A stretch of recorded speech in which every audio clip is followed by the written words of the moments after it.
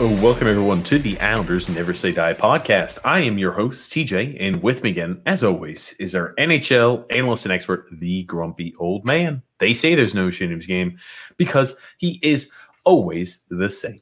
Grumpy. Grumpy. Hold on. I see your now. I break out the Islanders gear today. I got one of these shirts. It's like 35, 40 years old. I don't know how old it is. Still in great shape. And I see you. I mean, someone compliments your appearance last podcast. Did you feel like you needed to up the ante, so to speak? By, or is this what you wore to work today? I'm just confused. It's multifaceted, Grump, because that's right. I was a little shocked. I guess I didn't know I dressed like such a slob on the podcast, or someone was like, "Oh, TJ, actually, you're dressing up nice. You look good there today." I was like, "Damn, I must look really bad a lot of the time." So I had to wear my Islanders apparel, my Islanders tie. So I just wore my work apparel on the podcast. Look at this. Hold on, Grump. Look at this. Whoa, TJ with the tie. I guess I really dress like a slob is what it must be. That's right. You're a filthy pig, and that's the way you dress. And I want to tell you what, you have no idea that TJ, when everyone thinks he looked like a slob before, you should have seen what he dressed like before we had video. Oh, my God. Grump, all I'm going to say is the comments right now are gold. We've got Bruce chiming in immediately. We've got David C. saying, TJ like a banker today. Well, he is a banker. In his real life, he is a banker. I'm not a banker, Grump. Alexander saying, TJ dressed for an interview. Yeah, I guess everybody thinks I'm dressed for an interview here today. Fair enough. No, somebody made the comment there last time that I dressed very casually, so I decided to go ahead and step it up here today. So I'm wearing a little my shirt and tie there from work. Oh goodness, grumpy old man. Islanders point streak ends though, Grump, and the win streak ends at the hands of a loss to the Washington Capitals. Yeah, and honestly, I didn't think we played poorly last night. I mean, the first period, Samsonov kept them in the game. I thought he made a couple of really, really good saves. And then the second period, we have a defensive breakdown, leads to a goal, then a power play goal, and then Mayfield takes a penalty at the end of the second period, goal, 28 seconds in, game over. I mean, yesterday you saw with a team that has talent, and their power play is real good because they have some skilled players on there. And, that's the difference between us and the top end teams in the league, honestly, where you see a team like Washington, who's now well coached with Peter Laviolette, and, so they can play us head up and not make the dumb mistakes they did when Reardon was there. And then they make you pay when you take a penalty because they have the skilled players to do that. Just plain and simple. And that's why I worry about us going forward. Grump, before we dive too much into it, we have an ad there to read from DraftKings. The tournament is finally here. The brackets have been set and the teams are ready to hit the court. Tomorrow, I believe, too, Grump. And DraftKings is the leader of One Day Fantasy, is celebrating with their largest free college basketball survivor pool ever. How large? $1 million in total prizes up for grabs. And if that's not enough, check this out. When you enter the free DraftKings $1 million survivor pool, you could get a shot at winning $10,000 for every upset through the first 2 rounds of the tournament. It's easy to play. Just pick one team per day. And if they win, you survive and advance to the next round. The last person standing is the winner. Just remember that you can only pick a team once for the entire tournament, so choose wisely. DraftKings is a safe and secure app, and you can deposit and withdraw your funds at your convenience. Get in on all this week's action. Download DraftKings app now and enter the code THPN during sign-up to enter the free $1 million survivor pool. Again, that is code THPN to enter the DraftKings free $1 million survivor pool. Eligibility restrictions and terms and conditions apply. See DraftKings.com for details. Grumpy old man. Yeah. I mean, I know we got the tournament coming up. Does anyone really care about it this year? I don't know. It's like college basketball for me didn't even exist. For me, the appeal of college basketball is watching the kids in the stands going crazy, watching upsets, the crowd going wild. And it's just been nothing this year. I haven't even watched college basketball, not even Maybe I watched a half of one game, and I'm like, ugh, this is terrible. I'd rather watch grade Z level hockey than watch that. Oh gosh, Paul's saying dress for an elementary school spring concert. I'm actually the conductor of the band. I'm up there telling them how, the little what are they keep them on rhythm or something. I was never artsy, Grump. A conductor. The conductor of the band, or the orchestra, or the I don't know. Okay, that's not my strong suit, Grump. You know what I like? I like the fact that people feel comfortable enough with us to just come out and rip us whenever they want. I just it must mean I really dress unprofessionally on this podcast. No, that's not true. I mean, but here's the thing. You do look good today. I mean, you make me only look superior just because I am who I am. Where's your button down, Grump? That's the real question we need to know. I was actually thinking about wearing something a little bit fancy today, but I didn't. I tell you what, today is Happy St. Patty's Day to everybody. That it is. And at 8:00 tonight, so a lot of people are going to miss it. So I set your DVRs. The Quiet Man is on Turner Classic Movies tonight. That is without a doubt one of my favorite movies. John Wayne, Maureen O'Hara, I believe her name is. Victor. I'm forgetting all their names. Barry Fitzgerald. I'll tell you what, great movie. And John Wayne was just a movie star's movie star. A man's man, and I watch it every single year. Matter of fact, when this podcast is over, I am going to watch it again because I watch The Quiet Man every single St. Patrick's Day. Fantastic movie. Great. Well, I'm glad, Grump. It's almost like we have now made it 7 minutes into the podcast talking limited amounts of Islanders hockey when there was quite some news today, Grump. Anders Lee, season-ending injury there, season-ending surgery, albeit there, ACL surgery there. So he will be out the remainder of the year. Definitely not good for the New York Islanders, that is, Grumpy. Oh, Tommy, thanks there. Looking sharp, TJ. I do appreciate it.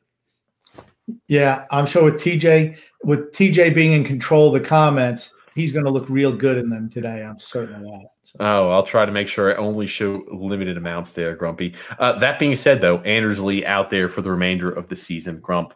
It almost is a foregone conclusion. Islanders need to make sure that they are going to make a stab and trade for a winger that has top six talent. That's at least my opinion, Grump. I want to hear you weigh in, though, too. I'll be interested to see if they do. If Kiefer Bellows plays the way he's playing right now, why do you need another winger? But if he's not, because, you could get a jump on re-signing some other players perhaps. But if, you want to pick up somebody, there's only a couple guys out there.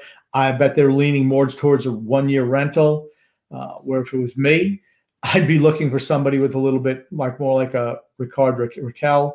He'd be the type of guy that I'm looking for, as opposed to a Taylor Hall or a Kyle Palmieri. Really? Yeah, because Rakell is younger than the other two.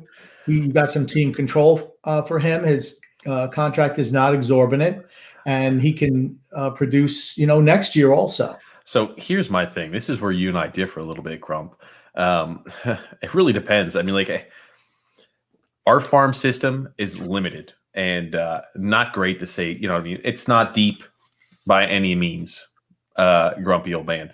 And trading away for a guy that has term is going to cost a significant penny. It really is. If you're trading for a rental, you're going to ideally pay less. And, you talk about the cap situation we're in, how we need to be proactive. How does it help the cap situation if you were to trade away, I assume, somebody that's not going to absorb too much of a cap hit and, some prospects in draft capital for a guy who, might have some control there, but is going to add there to that cap when you've got to sign back Pelech as well as Beauvillier and Sorokin this offseason.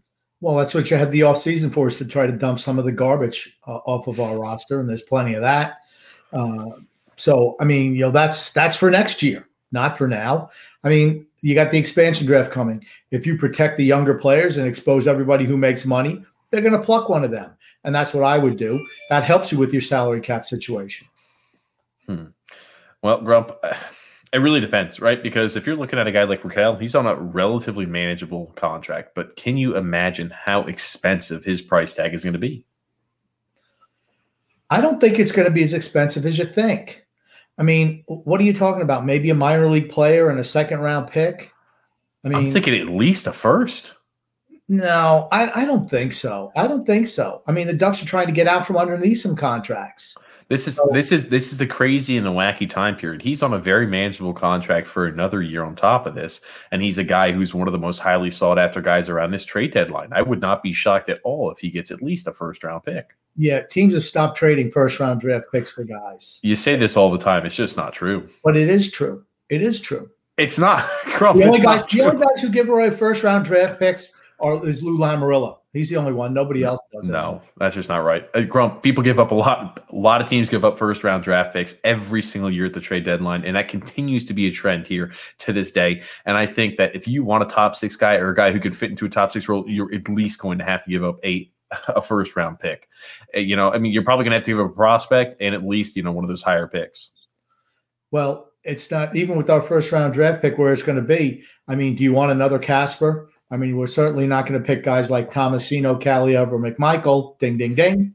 We're certainly not going to be drafting those guys with our first-round pick. So why not pick somebody who's actually can already play in the NHL? We're in win-now mode with the age of the team and everything else. We're in win-now mode.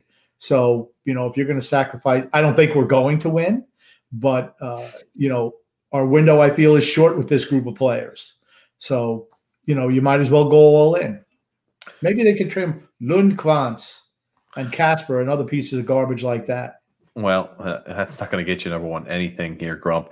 I will tell you this. I do think that we are in win now mode to a certain extent. We do have a young nucleus that is coming up and being injected into the lineup, though, you could say.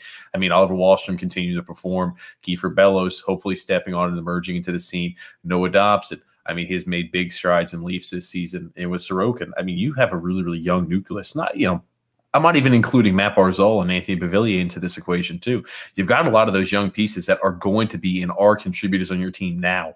I mean, it's definitely something to be excited about. What I don't want to see happen is us to mortgage off too much of the future here.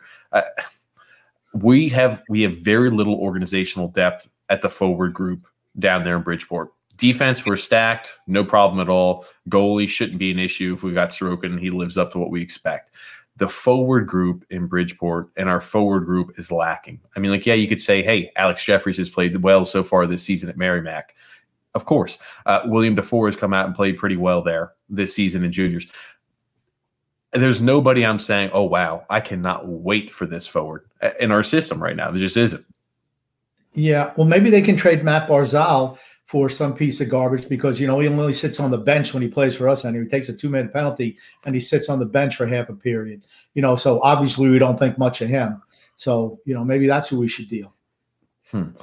I know you're trying to annex us into, I'm sure, another point there. Matt Barzal got benched last night.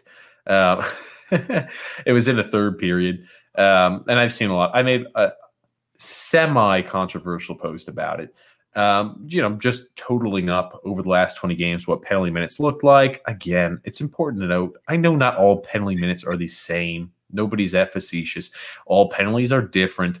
That being said, I think he's made a real conscious effort to try to tone back the amount of penalties he was taking. I mean, the last 20 games, he's only had 4 minor penalties and 8 penalty minutes. So, I mean, when you compare that to some of the other team leaders there, I mean, Scott Mayfield, over the last 20 games, he's got game misconduct there and 6 minor penalties, 22 penalty minutes. Adam Pelech, 6 minor penalties, 12 penalty minutes. Anders Lee, 4 minor penalty minutes, or 4 minor penalties, 8 penalty minutes. My thing is, not everything is the same. It's not all apples to apples. It's just something important to look at there.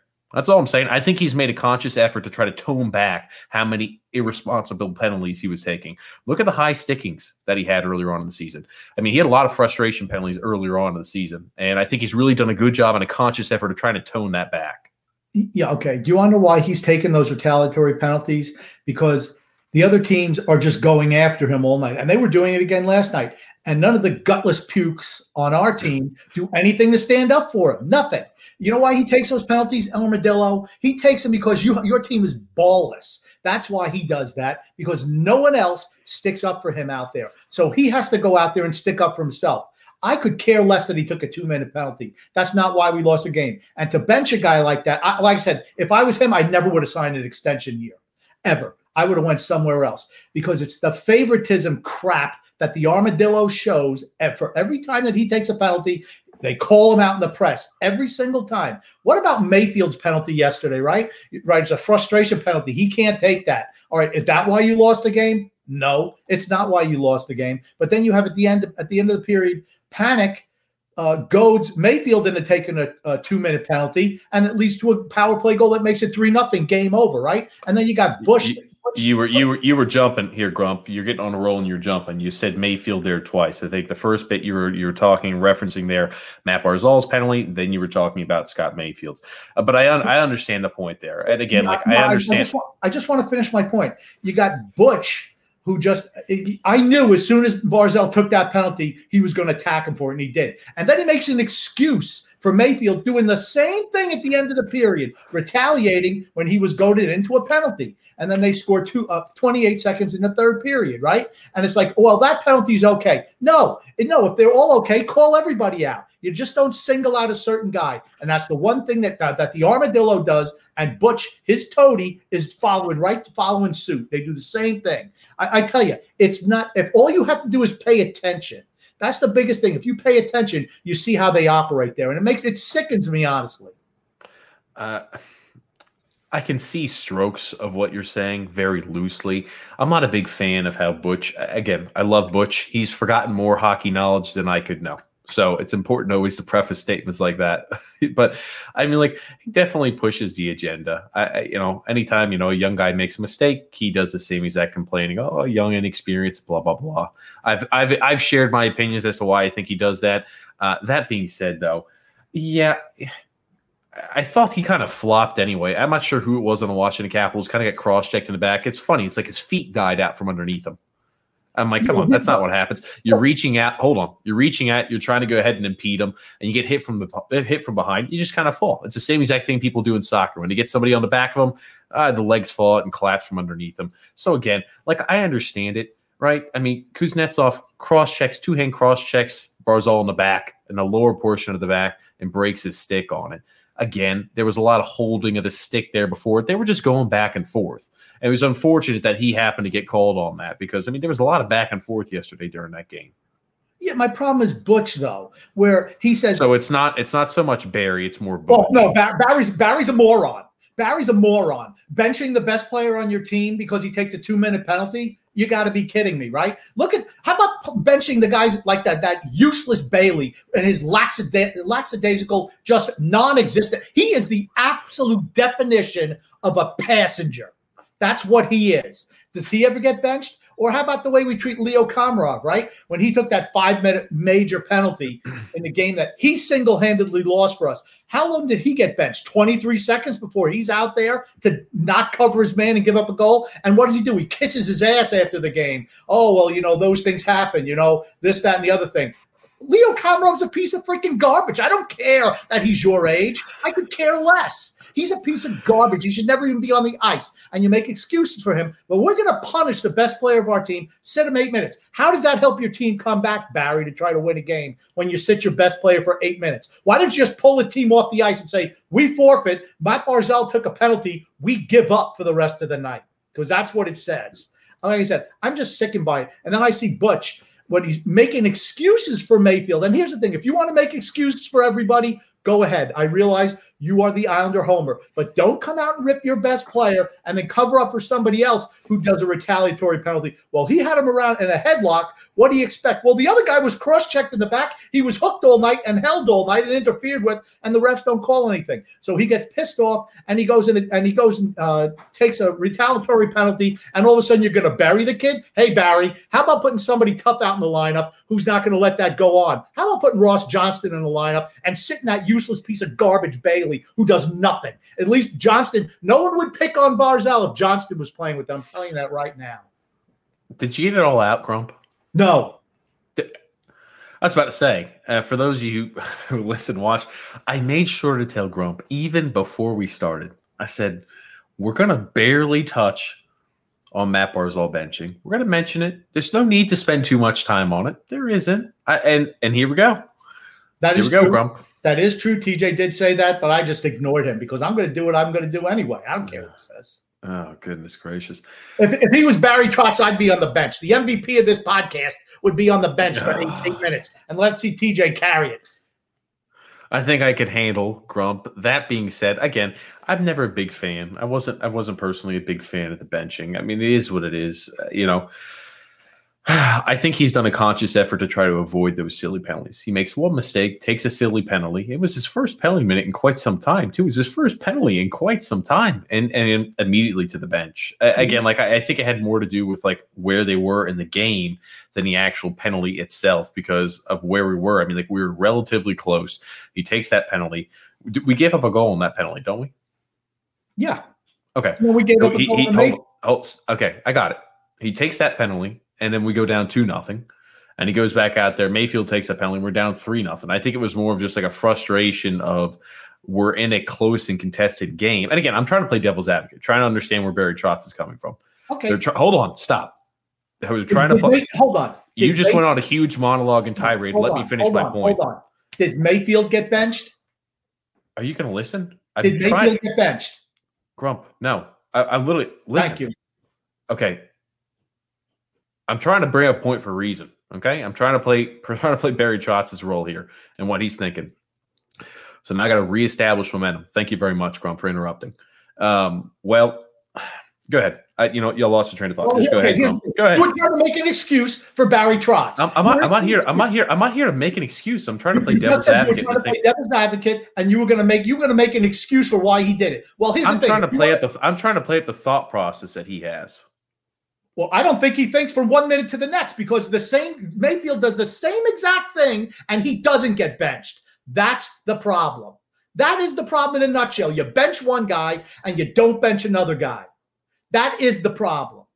There is no excuse. If you're going to bench one guy for taking a bad penalty, then you got to bench the other guy for taking a bad penalty. Not just one and not the other. And it's always, every single time, Barzal. Every single time. That's the thing that drives me crazy. Best player of the team is the guy you bench. Well, you got pieces of garbage masquerading as players on this team who nothing happens to them for poor play. Not even taking a penalty. Just the fact that they can't play the game sufficiently, they never get benched. Those are the type of things that drive me insane. Well, good. Hopefully you got all of it out. I'm going to reestablish my point. Barry Trotz, where we were in the game, we were down a goal. He takes that penalty. And again, I'm trying to understand from his point of view.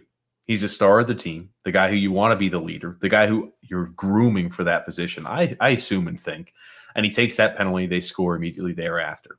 And then, again, the same exact thing happens with Scott Mayfield. The damage had already been done, I think, is what he's thinking in his mind. And they look at the penalty, man, oh man, it wasn't needed. We're in the offensive zone. That's what I'm trying to portray. And again, I understand all penalties are the same when it gets down to the brass tacks, because you end up in the box for 2 minutes, no matter what you do. Whether you're back there on an odd man rush and you get caught holding a person because you're not in good position, you make a bad read, the puck bounces over your stick. I mean, there are different reasons to have a penalty. In the end, though, grumpy old man, it all results in the same thing. So I understand that point. I've never been a big fan of ripping a certain player or benching a certain player, but I'm trying to sit from his point of view to play devil's advocate. That's probably what he was thinking. Not a huge fan of benching the best player on your team when you're down 2 goals, or what at that time period was 3 goals when you need to generate offense. That's usually not a great idea, in my opinion. Look at the players who he benches when he does bench players. Who are they?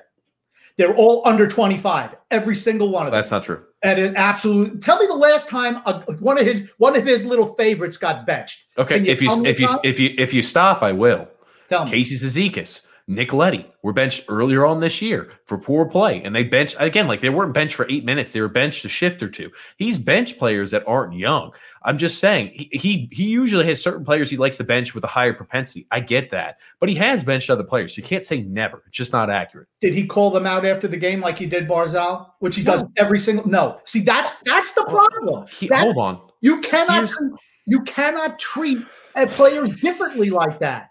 You cannot rip players in the press, some guys, and press conferences, and not other guys.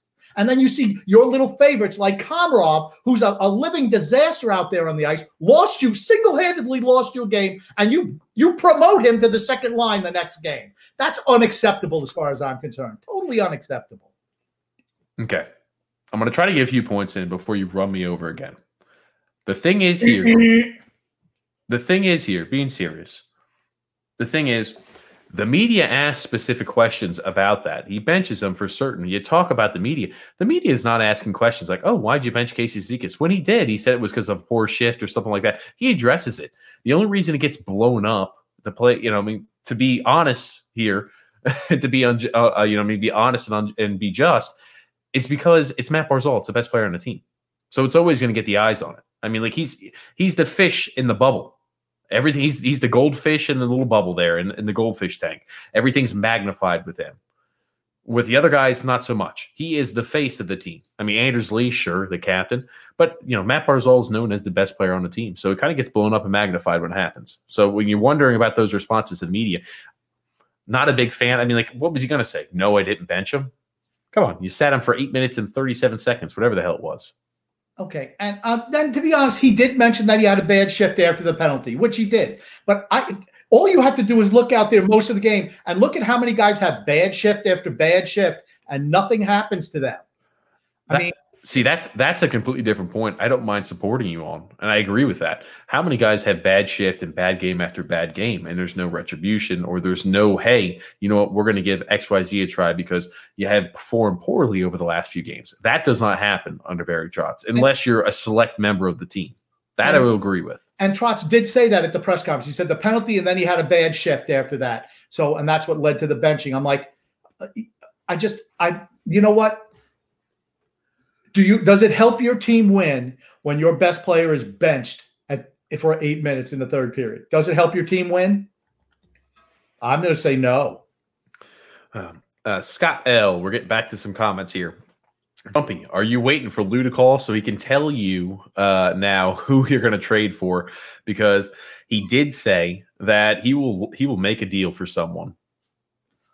Yeah, I'll be interested to see what he does. I heard that the grumpy old man was on the block, but the grumpy old man is on the block. I can confirm that. Podcast-wise, he is on the block. We're actively searching. Right, but Edmonton said Connor McDavid is not available, so the grumpy old man will be here for a while yet. I mean, you hear the usual cast of characters, the Taylor Halls, mostly rentals. All right, they're looking for rentals. I myself would not look for a rental. I'm looking to improve the team long term. And make the money work on the back end.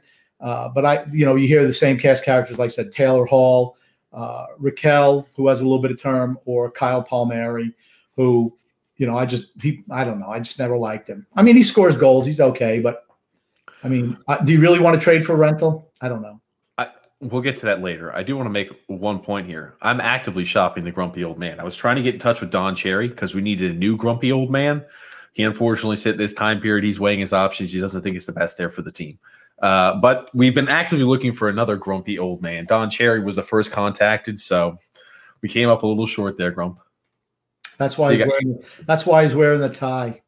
That's what I'm trying to do. If I had an extravagant suit, I'd put it on. I'm trying to pay homage to Don Cherry. I'm saying, Don, look at this. We could both wear ties. We could both wear suits on the podcast. So, joking, of course, there, grumpy old man. You talk about the difference between a rental and a permanent. I have no issue with a rental for this specific reason. Unless you're planning on really making moves this offseason, I mean really making moves this offseason and kind of change the dynamics of the team, the rental, I think, is the best option. I usually am anti-rental all the way. I think the rental makes sense this year just because Anders Lee is out. He's injured. I think it makes it easier cap-wise. I think it makes it easier to trade for a piece, too. If you can get a rental that's relatively cheap that you feel is a fringe top six, but Barry has identified him as this is a perfect fit in our system.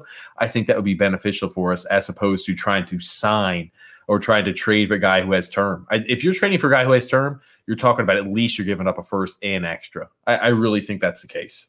Yeah, I don't think so. I just think the markets are all going to be depressed because every team is trying to get out from underneath the salary cap with it being flat for the next couple of years.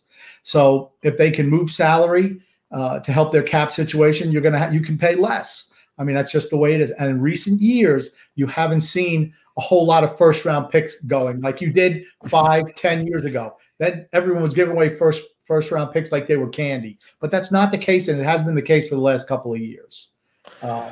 So I mean, like I said, I would much rather, if I'm looking for someone, I'd rather have someone who could potentially play on the team long term and make us good next year as well. You're going to make me have to pull this up mid-podcast to show you. I mean, maybe it's not as much as it was 5 or 10 years ago, but it's not uncommon for a plethora of first-round picks to be traded. I mean, with the cap staying flat, relatively speaking, and everybody being against the ceiling, having those players that do have a manageable cap hit will be more valuable. So it will be interesting to see what happens with that. Vinny Smith here gives us the updates every single game as to what Josh Bailey, your favorite player, Grumpy Old Man, has been doing and his production on the power play. He always happens to mention, I think it's one power play goal in the last 160 games or some astronomical stat like that. Vinny Smith says, what are the odds that they give Bailey the C? They're not giving anybody the C. They'll just run with alternating captains. That's all they'll do. They're not going to take the C away from average. They'll just Bailey. Ugh, boy, Barth is that's exactly what I would do. Here's my question. Number one, I don't want you to throw average on that. You call him captain or captain average. I mean, come on now. He's in recovery. Come on. I want to see you support him a little bit here, Grump. ACL, right? Yeah, average, ACL. Captain Lee. So there you go. Or an ACL. Average Captain Lee. There you go. Are you just going to call him ACL now? And that's going to be your little your little entendre? AC Terry, whatever. A Seal Terry. Yeah, Seal Terry. There you go. What was that movie? I forget. The Benchwarmers or something like that. No, it wasn't Benchwarmers. It was something else. It was a long time ago.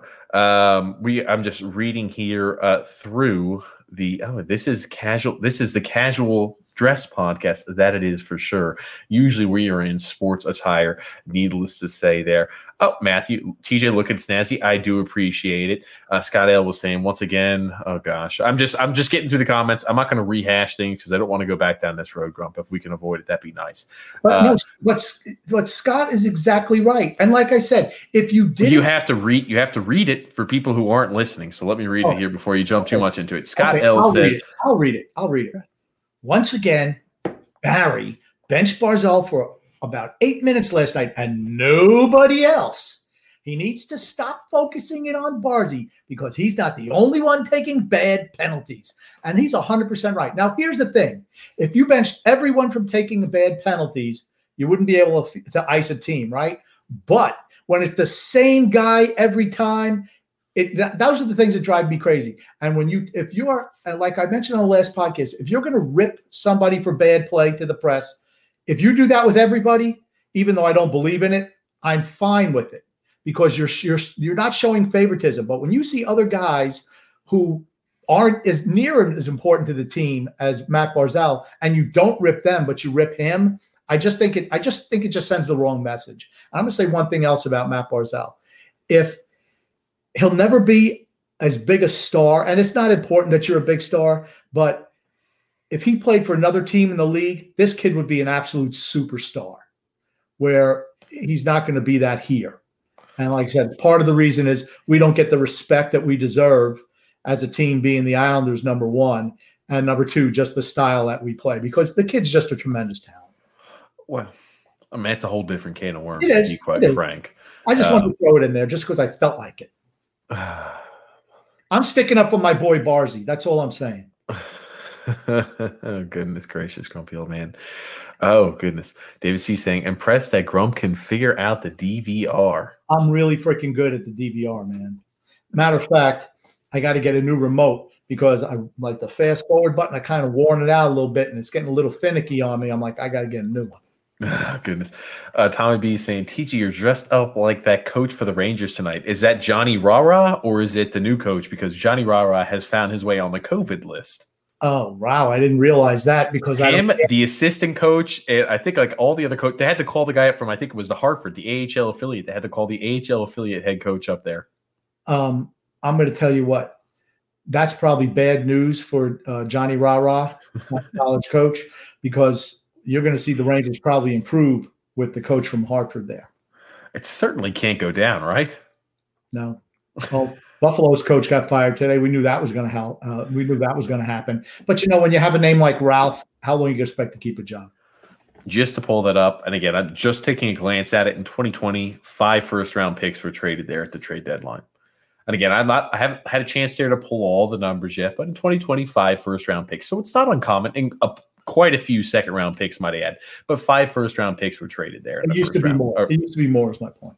Okay. Well, it's still not uncommon. That's all I'm going to say here. But here's the thing: you don't do it in context because you don't know if it was guys who had term on their deal, who the players were, or anything like that. I'm assuming everything is the same. Again, I'm just saying how many first round picks were traded there in 2020. And again, we'll look up more there as the podcast continues. Paul D saying NHL on Sirius commenting on how Hall played with Eberle in the Edmonton days. That is right. Hall did used to play there with Eberle, so you figure he might have a little bit of that, gel and a little bit of that continuity there as a line that might work out there. So, could you imagine Taylor Hall there in a line with Eberle and Barzal? My issue is he's gonna have to subjugate his game to play defense.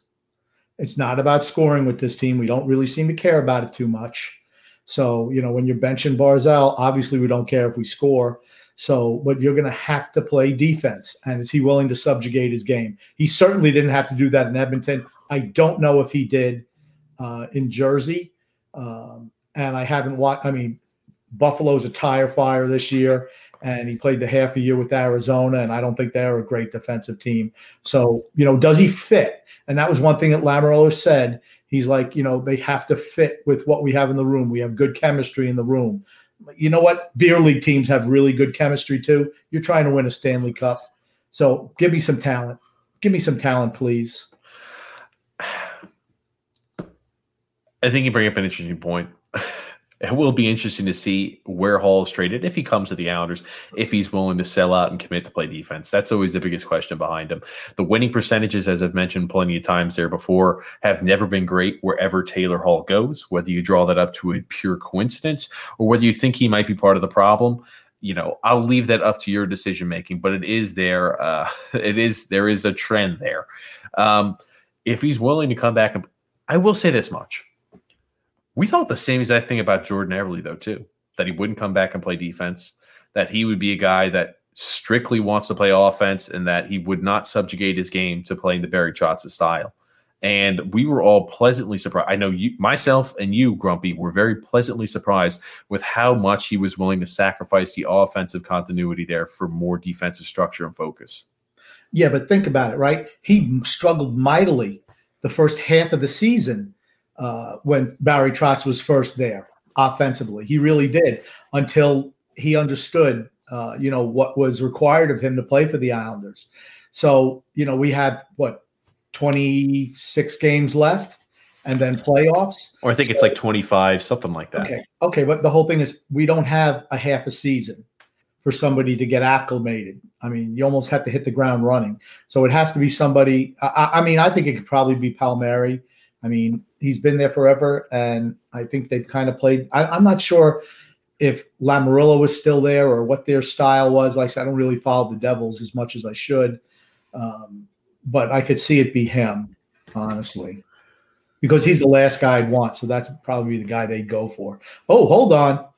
I see the fire hydrant came out. What's going on with that, Sunshine? We've got some stickers there to pimp out the fire hydrant there with some Islanders apparel, Grump. We're Islandering it all of the way today.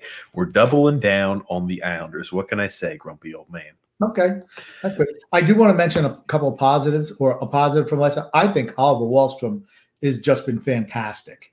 He scored a goal. It wasn't a great goal. It was a deflection goal. But just his movement out on the ice and how much he's improved, even like in the last 2 weeks. I mean, the kid's going to be really good for us. And, thank goodness. Give him more minutes, please. Nice to see Pajot come back. You saw a difference in Wahlstrom's game with Pajot out there. Yeah. Yeah, and I'll tell you one thing that I also noticed. Nice job by Kiefer Bellows driving that net there and drawing a penalty. Yeah. So, again, like the young guys, and that's what I say. Like, even though you can get very, very negative and critical, Grumpy old man, a lot of the time, and you talk about the makeup and the composed and how the team is composed, I think they have done a nice job this year where I've been critical in the past of them not integrating the younger players. I think they've done a nice job this year integrating those young players. Noah Dobson's been integrated well. I think Oliver Wahlstrom's been integrated well. I think Kiefer Bellows was not integrated all that well, in my personal opinion. But I think they've done a good job of starting to integrate some of that youth into the lineup. That is always exciting to see. And I'll say this much. I know the next portion of the schedule gets tough. It gets tough. I mean, 17 of our next 20 games are against playoff caliber teams. And I use that with air quotes for people listening. I think only 3 games that we play in the next 20 game stretch are against the Rangers. Everything else is either against the Penguins, the Flyers, the Bruins, or the Capitals. The Capitals a bad match for us, and I thought we played them well. Boston right now is really struggling. I hate the Flyers, so everyone knows. Here's the thing. I don't think the Flyers are playing spectacularly either right now. I mean, I think we can play.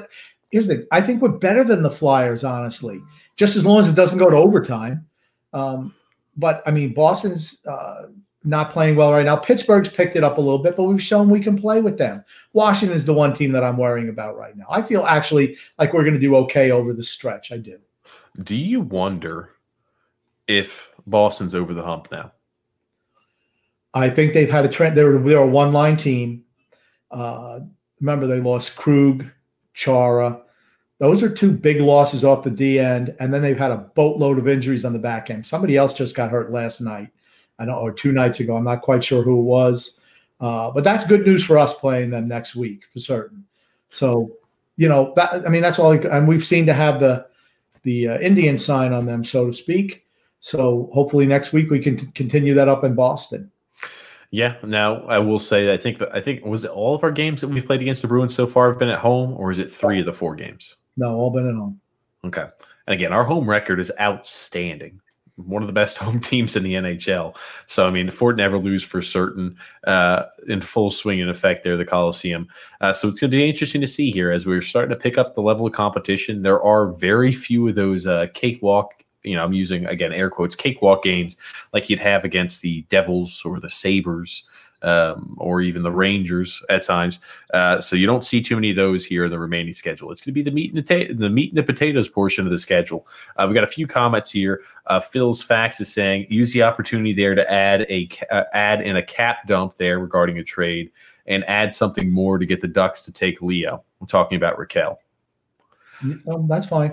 Just real quick, I just want to touch base on you talking about the incorporation of the young players. You've seen Dobson take a huge jump, Wahlstrom take a huge jump. I mean, we all know that Bellows wasn't going to play except for the injury, but he's ready to play. And I think Aho has looked good in the back also. I mean, I've not been disappointed in his play. Okay, makes a little mistake here and there, but we really don't lose a whole lot with him back there. I think Andy Green has slipped. I think this is it for Andy Green, and Aho can certainly step in. Moving forward, I feel. I don't think Andy Green's coming back after this contract. That's for certain. It's fun. Hell, I mean, how old's Andy Green, grumpy old man? Was he 38, 39 years old? I can't remember off the top of my head. 38. Unfortunately, Father Time never loses. He's a young pup compared to me. A lot of people are. Tommy B is saying Frank Kaplan has been hired as our primary scout in China. Well, I'm sure he was working under the Charles Wang regime when he wanted to look for sumo wrestlers to play goal. Robert Conti says Grenlin at $3.75 million. Mikael Grenlin there. So again, he's another guy who's never really panned out to what his potential was. He had a few good years there in Minnesota. The whole thing is you have up to $7 million, right, that you can spend. If you can get a better player without having to give up a whole lot, why not go for that instead? Especially if it's a rental. Well, yeah, and the thing is that's the most important portion. And this kind of brings back to the overarching point. Rental is going to cost us less. And for a team that really is depleted when it comes down to forward depth in the minors, I don't think we can afford to be giving up hand over fist draft capital after draft capital after draft capital. Remember, we didn't have a first round pick last year, right, Grump? Or the year before? Or a second round pick. They both went for Pajot. The year before we did. Well, it's like we didn't really. We drafted Holmstrom in the first round, even though he was a second round, third round talent. But yeah, I mean, we actually did have a pick in that round. We just picked the wrong guy.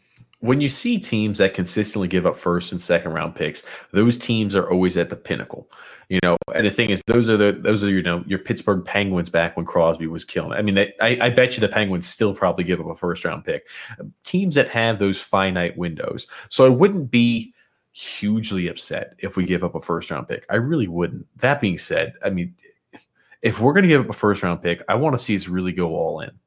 I have no problem at all with us going all in. I really don't. And this is my point. I think the Islanders, the goaltending is there. And Varlamov has been excellent so far this year. Sorokin he's not what everybody had expected. People, I think, had a little too high of expectations for him immediately jumping. I did. For certain I did. Yeah. I'll point out, I did have higher expectations than I probably should have from him stepping into the league like this. The defense is solid.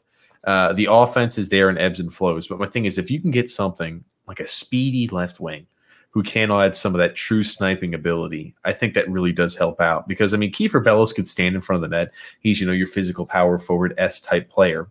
Not as good as Anders Lee, for certain. You'll take a step down in that department.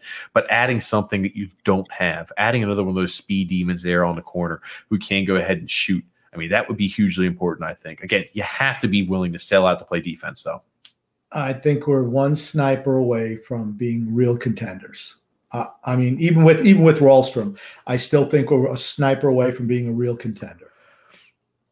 Yeah, and we got some more comments here. Phil Fax saying, yep, Brady Shea got traded for a first last year. For certain he did. David C. saying, wouldn't mind you guys doing a pre and post game plus the intermissions. Wouldn't switch off of MSG plus. Wouldn't switch off of the MSG plus if that was the case. Yeah. I'm just reading here through. Oh yeah, Kapanen got traded there for a first. Yeah, Grumpin again. Like, there's a lot more first than you thought that originally got traded. People are resounding. The comments are, please, hell no, I don't want Taylor Hall. Seeing a lot of those there. His stock is as low as it can be. But you never know how he would play with somebody like Barzal, honestly. I mean, he can skate. And, Barzal, I mean, I don't know. That might be a good fit, but would he play enough defense? I mean, wouldn't that be Trotz like to have Lou trade for Hall, and then he's like, well, he's scoring too many goals. He did take one penalty in 6 games. We got to bench him for a while. Stop. We got some more comments. Gods25 says, why is he called the grumpy old man? That's very mean of you. Grump, I think that is a self-proclaimed title that you gave yourself, is it not? Or did I give it to you? I really don't remember. You did not give it to me. I thought when we first started doing this podcast, I said I wanted a different name. I don't want to just go by my name. I said, you know what? I'm grumpy. I mean, I do. When I watch these games and things don't go well, I get grumpy. So I'm like the grumpy old man. I just thought it was perfect. And remember, everything we do here is fun. I mean, honestly, it might seem that we're fighting, but we're not. We're just like 2 fans in the stands, except we're not drinking beer. Could you imagine that? No, sorry. Could not do a podcast drunk. No, you already stumble over your words enough there, Grump. For certain I do. So, that's not. We'll just start feeding Butch some alcohol up there. My, oh my, would we be in for a treat? I don't know what would happen if Butch drank on the job. Whew. Maybe he is. He'd have to be doing it on a consistent night because there's no change. He's consistently butchering names. I don't think there's ever a night where I'm like, damn, Butch, that was a hell of a performance by you. Not one name was pronounced incorrectly. So I don't think we're ever going to. Butch has looked a little rough the last couple of games, though. I wonder if there's something wrong with him. I like Butch. A little under the weather. I'm not saying I don't. Hopefully, it's just a seasonal allergies or something like that. Yeah, he's kind of old. He looks like maybe he's got a cold or something. He just looks like something's wrong with him a little bit. Just looks a little different. That's all. David C. says, trade proposal. Casper and AJ's hair for Raquel. Thoughts, Grump? Well, I think we should get Gibson back, too, from them. I mean, you're trading AJ's hair. That's a lot to trade. That's all I got to say. I'm just saying, there's a lot of hair comments where we can trade locks of hair. So can we trade a lock of Frank's hair for a haul? The hair is very valuable here in the Islanders community. I'll tell you that much. That's what it seems like. I'm going to say the people who are wanting to trade hair, probably bald, because I'd be willing to trade for hair myself. And Frank, I mean, he's got the best hair on the podcast, without better than mine and yours put together, TJ. The fact that he could grow it that long and it not look bad, I mean, come on. I know he uses conditioner more than AJ certainly uses. Oh, goodness gracious. Alexander saying, can Grumpy coach the Islanders team? No. Okay, here's the thing. I don't want to rip Barry as a coach because, seriously, without him, we're not where we are with the talent level that we have. He gets the most out of these players that can be had. Last year in the playoffs, no coach could have got more out of that team that Barry Trotz did. It's just some of the little things he does, and he's done this throughout his career, the way the young guys really have to earn their dues and then some before he trusts them. But he lets the old guys get away with stuff that now, here's the thing. Do you think he'd ever bench Ovi for taking a bad penalty? Ovechkin when he was there? I'm telling you, he never did. Because Ovechkin was undisciplined, totally undisciplined, and he still is to a certain extent. Ovechkin's untouchable. But here's the thing. He's the best player. Do you think they'd bench him? They would have run him out of the building if they had benched him. I mean, that's the difference. Ovi was an established vet. There was no way he was ever going to bench him. But he benched Burkowski, Vrana. He sat all those young guys and punished them, but he doesn't punish the vets. I just don't like that. If you're going to punish one guy, you got to punish everybody. I just think it's a bad precedent set. And I think that's been established throughout his career. The young guys don't get the same amount of rope as the old guys. And when the old guys are finished, he continues to ride them, a.k.a. Leo Komarov when he's finished, or Josh Bailey, who never even started in his career. Jim P. is saying, I'm hearing the Rangers need a coaching staff there, Grump. If I was coaching them, the Islanders would be guaranteed to make the playoffs. If you were coaching the Rangers, yeah, I'm sure the Islanders would be guaranteed. I'd make sure I throw every game we played the Islanders. Tommy B saying, I was happy with the effort even after falling down 3-0. They played hard the entire way. For certain they did. I will tell you one thing that kind of did grind my gears a little bit. It wasn't the reason we lost. Washington, man, oh man, were they flopping a little bit yesterday. And again, they're really stretching the rule book. Again, it wasn't the reason we lost, so I'm not complaining about it, but it's just one of those things where I watch it, I'm like, ugh, that type of stuff pisses me off as a fan. Butch did make a good point yesterday where the interference is creeping back into the game a little bit, and you're seeing it year after year.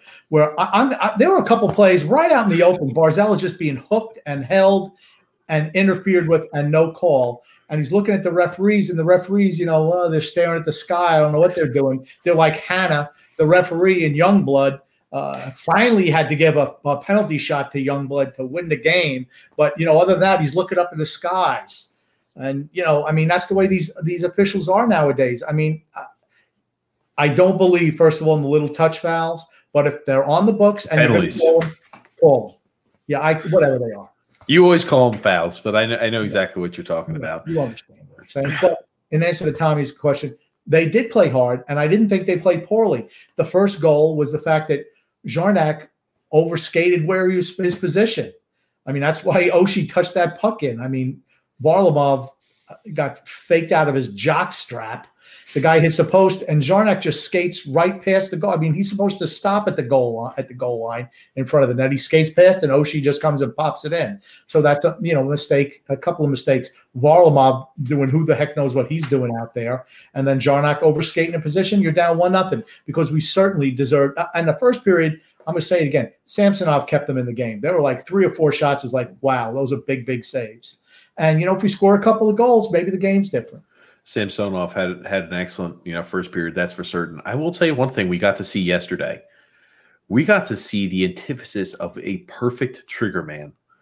Alexander Ovechkin, holy shit. I mean, the guy is probably arguably the best pure goal scorer that the sport has ever seen, or right up there. I mean, if he's not the best, he's number 2 all time. And it makes you just kind of shake your head and like, man, oh man, I wonder what our power play would look like with one of those, with one of those pure goal scorers. I know Oliver Wahlstrom is stepping into the role. He's nowhere near where his potential, where he could be at the end of his career.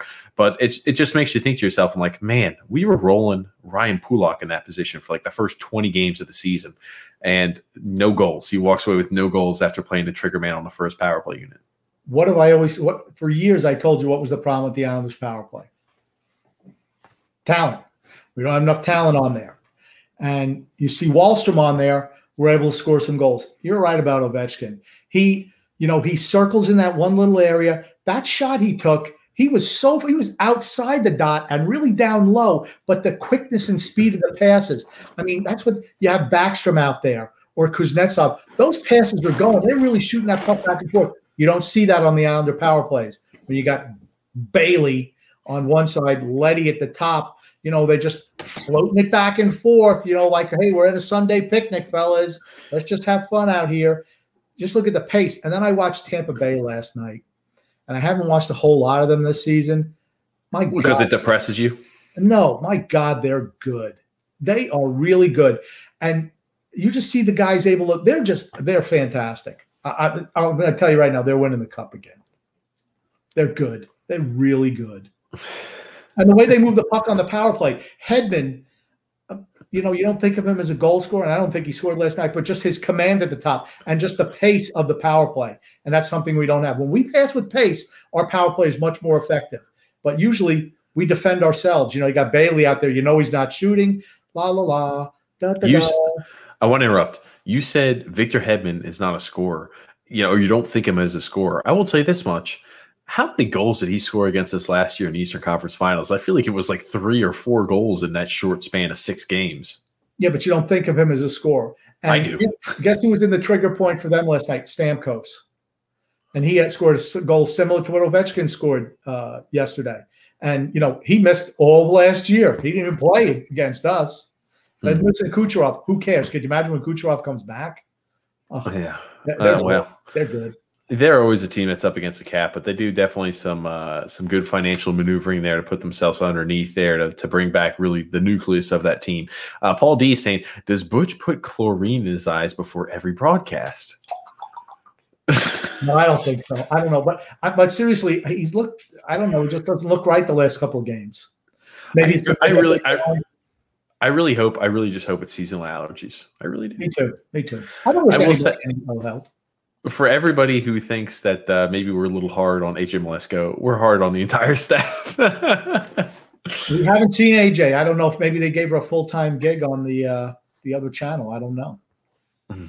Or maybe they said, AJ, you won't use product, you're off the podcast. You're off the broadcast. Yeah, close. It was close. Michael M saying, me and TJ always laugh on Twitter. There's so many fans who turn on Barzal but stay silent about Bailey and Beauvillier. That's the way it is. That's the way it is, right? I'll tell you specifically. I mean, the Bailey. I mean, you're either in one of the two camps, and you're vehemently opposing him, or you love him. There's no in between. I'm a big Josh Bailey supporter. Crump, tell me more. I support him being on another team as soon as possible. And David C saying the fire hydrant is dressed up too. Yes, it is. We got a little Islanders on the podcast there. Oh goodness. And Jim P saying Butch is celebrating St. Patty's month. Yeah. I tell you, I'm serious. The last couple of games, it doesn't. I don't know who. Maybe the makeup artist is making him try to look more tan, but it's not a good look. Whatever they're doing, it's not working. Goodness. Yeah, and then Scott was saying, oh, wow, TJ, need another sticker on the fire hydrant. It's covered. Yes, I will take as many. We have plenty of room still left on the fire hydrant. So if anybody wants to give me a suggestion or submit a sticker, I will easily plop it here on this fire hydrant. I want to know why don't you overlap some of the stickers? I mean, just have them like one on top of the other. Maybe put magnets, some type of magnets on there so you can move them around. Well, they're stickers, so I couldn't really put magnets on them. This is more of a Paige thing. She would do much better arranging these type of items, but Paige was working, and I wanted to make sure I had it there for this pod. I mean, I ordered these stickers over a month ago, and they finally just got in. So I was like, nope, I've got to go ahead and put them on here. Okay. David C saying, love a fired up grump. Can't help it sometimes. That you should see what I'm like live. You think now is bad. Paul's saying, tell us how you really feel, grumpy old man. Now, one thing about me, I'm not going to sugarcoat it. You're going to know exactly what I feel at all times. You're not going to hear me kissing somebody's butt just to kiss the butt. Not going to happen. Scott Levy says, this is great entertainment. Oh, goodness. Hey, that's what I'm here for. Michael is also saying here, worst ref game of the season. We got hooked and held, interfered with, and it was all Capitals. And that's like, I'm serious. Barzal was being interfered the whole game. The whole game he was being hit, interfered with, cross-checked, breaking sticks on his back, no call, right in front of the referee, no calls. I'm like, what is going on? And then he retaliates, and then, you're going to the box. It's just frustrating. It's just frustrating. I really wonder if the reason he gets some of those penalties are the way he carries himself and he looks when he does get penalized. He looks pissed as hell, and he's got that look of he's got like fire in his eyes when he gets those penalties. And I almost wonder if it builds him more of like to a villain. Like, oh yeah, he deserved that. He deserved that penalty. How many minutes you think you get for sticking a referee? How many minutes you get? 2 minutes? It'd be worth it. Well, you can ask Bobby Clark. What do you get? What do you get for almost smacking the hell out of that referee there with a stick? No, first of all, it wasn't Bobby Clark. Okay, it wasn't Bobby Clark. It was J.P. Parise, I believe. No, Bobby Clark went up to him and went like he was going to slash him there in the ankles. No, he did slash a guy from Russia on the ankles. Tretiak. He hit Tretiak in the back. Okay. First, stop, because you don't know what you're talking about. All right, just embarrassing yourself. It was Karlamov who he slashed in the ankle, I believe. Right in the and he broke his ankle.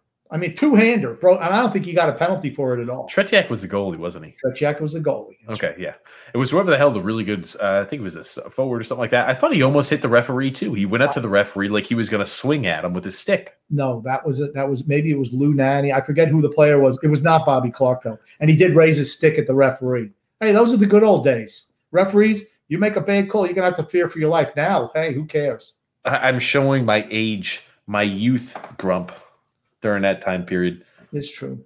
Mm-hmm. Barry pulls the goalie and Bailey jumps out. The goalie has a better chance to score. Vinny Smith. Bailey won't shoot the puck. What does it matter? He's not going to shoot. How can you put you're down and you pull a goalie and you put a guy who will not shoot the puck on the ice? I don't understand. The young guys, I'm going to tell you what, Aho shoots the puck. Bello shoots the puck. Wallstrom shoots the puck. I don't know why we don't want to shoot the puck. Good things happen. Matt Martin, when he shoots the puck, he scores. I mean, why not send just frustrated. I don't know. Oh, did you hear that ping? Yeah, well, I'm wondering if is that Lou Lamoriello texting you? I know you guys haven't heard much there in means of the landline. So I was just wondering if he's texting you these days. No, actually not. That's my wife's phone, and she didn't put on mute again. She'll hear from me after this podcast. Oh, goodness gracious. Right out. Alexander's saying these guys are awesome. Tommy's saying over the top. That's an old Sylvester Stallone movie about arm wrestling. Over the top, where Sylvester Stallone finds a son who I guess he divorced a woman, and he's like, I think the kid was rich, and he takes him on a trip across the country in a 18-wheeler for an arm wrestling tournament. Over the top. Sylvester Stallone. That was after Rocky. We got David C. saying, you guys are forgetting about the next shift after the penalty, terrible offensive zone turnover that led to a breakaway. Barry even mentioned that in the presser. I did mention that earlier. I think I'm slowly getting to it, but just if we didn't, we're re-mentioning that now. That's fine. Michael's saying, think Bailey will ever get called out for being a plush toy out there. You know what that means, TJ? Plush toys are it means like a stuffed animal. He's my name. Another nickname. He could be Charmin's. We can just call him Josh Charmin Bailey because he's soft as Charmin bathroom tissue. Charmin soft. I've heard that plenty of times before. That is for certain here, Grumpy Old Man. Scott is saying it's comedy hour with TJ and the Grumpy Old Man. I'll tell you, Grump, when he gets on a roll like that, just can't help but shake your head and go, oh, we're in for it now. Here's the thing. I'm going to hear from TJ after the podcast how bad I was and how miserable I was and how I was running over him, but he forgets he does the same thing to me on occasion. I just don't, whatever, hey, I'm just out here having fun. TJ obviously dresses some type of corporate shill over there, feels that it's necessary to put the grumpy old man down, try to shackle his thoughts and comments. Shackle his creativity, right? That's right. Oh, goodness. Goodness. Yes, he can do that, Paul D. That's why Trotz is a coach, and you're sitting on a leather couch. Actually, I don't know who he's talking to. This is a leather couch. It's not pleather. I think he meant leather. No pleather is like that plastic leather. This is actual leather. Thank you. That's right. Trotz is coach. He gets to do whatever he wants. It's his team out there. That's why we don't win. Stop. We do win. Gotcha. Vinny Smith is saying Bailey gets the most shifts on offense every night. Because we don't want to score goals. We want to keep it close. Robert Conti saying, Gom, we can't handle the truth. That's true. Anybody who disagrees with you cannot handle the truth. They got their heads. They got their little ostriches, got their little heads in the sand. As a fan, I think the most important thing as a fan, as a fanatic of anything you do, is to try to look at both sides. Grump, I can look at your side and I can see where you're coming from, and I try to look at Barry's side and I try to see where he's coming from. Okay, you don't know what a fan is. A fan doesn't look at both sides. Let me weigh this. Let me weigh that. No, they're all for their team. I'm all for my team. When I see it not going good, I'm going to call them out on it. I'm not going to be Oh, well, hold on. Well, Barry, let me see. Well, I can see why maybe he should have put this guy on the bench, but not this one because, the stars, the way they were aligned, maybe Mayfield doesn't accept it like Barzy does. So let's do that. No, I'm sorry. And a real fan gets fanatic. That's how fans are. Fanatic. You're fanatic about your team. And I am fanatic about my team. And like I said, when they're winning, I'm able to say what they're doing good, but I'm not going to be a fence rider like you are. Oh, I don't want to upset anybody. Let me say what he takes a little bit of criticism from the little social media people over a post that he had the other day. And now he's like doing the backstroke, trying to recover those people. I could care less about that. Oh no, Grump. I have an uncanny ability to stir shit on social media, and it's all just by posing the question. Again, because once I see a narrative that's continually perpetuated where it's like everybody's agreeing with this, I think to myself, is that real? And I try to play devil's advocate, and that's what I do. And I play devil's advocate on the internet, and people necessarily don't like it. That's where I come from. And the same thing is when you make your statements, I try to play devil's advocate the other way to try to point out maybe what the other person's thinking. That's all. Have you ever converted me to your line of thinking? Ever? It's not trying to convert you. It's trying to provide people the ability to think for themselves and to think, maybe if I was dogmatic in my thinking against or for the grumpy old man's point, now I can look at it another way. That's all it is, Grump. That's all it is. That's all we do. That's what I do here on the podcast. That's what I try to do at least. It's called riding the fence. You're good at it. I'm going to give you your credit. You're good at it. Oh, goodness. I'm not a fence rider like you. I take a position, son. Tommy B is saying, we lost the game on the road versus a really good team. In general, we played really well last night. For certain. Again, there's a reason why I'm not complaining at all about the loss. I really don't care that we lost. You don't want to lose games. But it's not about heartbroken over the way we lost. I'm not thinking, hey, we got robbed last night or anything like that. I thought we played a really good hockey game. And, it was a few unfortunate mistakes on our side there, penalties that, the Washington Capitals had to take advantage of. And Samsonov coming out and robbing us early in the first period because, we really could have been up maybe 1 or 2 goals. And the complexion of the game completely changes then. Washington is a team that has more talent than we do. I think everyone can agree on that. And now they're well coached, and that makes them dangerous. And that's just the way it is. I thought we did play well last night, but to beat a team like Washington, you can't make any mistakes because they have the talent to make you pay every single time, and they did. Unfortunately, that's just the way it is. I'm not upset that we lost. We played. That was the best overall game that we played against them this year, and hopefully we can win a couple games this season. I think we played all of our games in Washington against them this year. Has it been 3 games in Washington this year so far? TJ, do you know? I really couldn't tell you. I think we're 3 games in. I think we're 3 games in. Again, don't quote me on it. I want to get to a few comments. David C saying Grump have one shot at Jameson. It's St. Patty's Day, pal. I did not. I forgot it was St. Patrick's Day. You're not paying attention early in the podcast. I went on the soliloquy about the quiet man saying happy St. Patrick's Day to everyone. John Wayne. Grump, when you get going sometimes, I'm thinking what I need to go for next and how we need to steer everything. But no, I forgot it was St. Patrick's Day. Ugh, okay. Yeah. Tommy B is saying benching him is not about one game. Here's my thing. I think it's not about one game. I think Tommy's point is right. But the thing is, we've seen this on multiple occasions with him.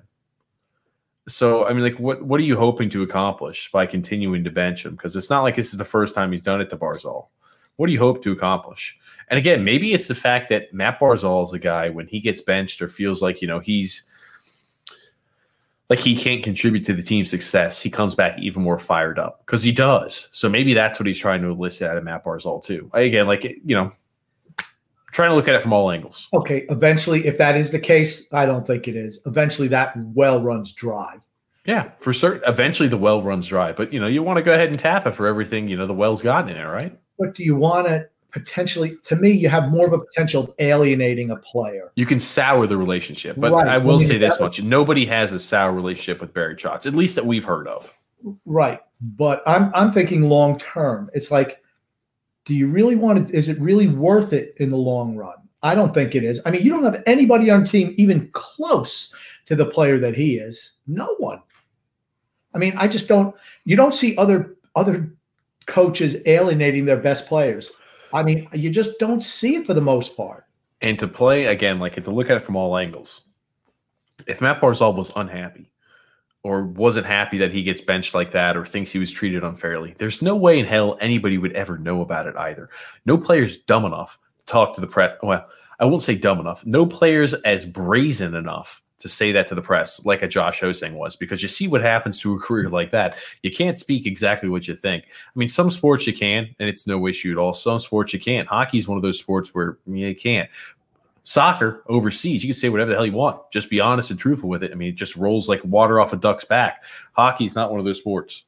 I much believe in the truthful approach, knowing what people feel. But you can shoot your way out of Dodge if you really wanted to. You see, I mean, Patrick Waugh did it in Montreal.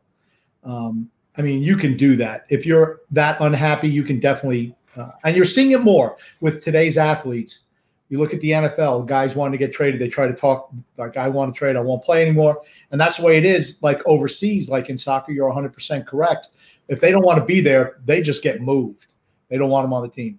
Now, I think Matt Barzal, here's the thing. Everybody on this team truly likes one another. They want to be here. I believe everybody on this team wants to be here too. Well, I think it's a really close-knit group. It really is. I mean, that's why, considering the talent level they have, that's why they're as successful as they are, really. The sum is greater than the parts. Mm-hmm. Got another comment here from Michael saying, TJ, this Islander fans polls and Anders Lee is just like Patrick Kane comment on Twitter. Oh, well, first off, I never said Anders Lee is just like Patrick Kane. You're mischaracterizing it, Grump. I will tell you that. He said Barzal is just as good as McDavid, just less IQ. Gave me a good laugh. Ugh. No. Yeah. No, I love Matt Barzal. Certainly one of my top 2 or 3 Islanders currently on the team. I'm sorry, he's not Connor McDavid.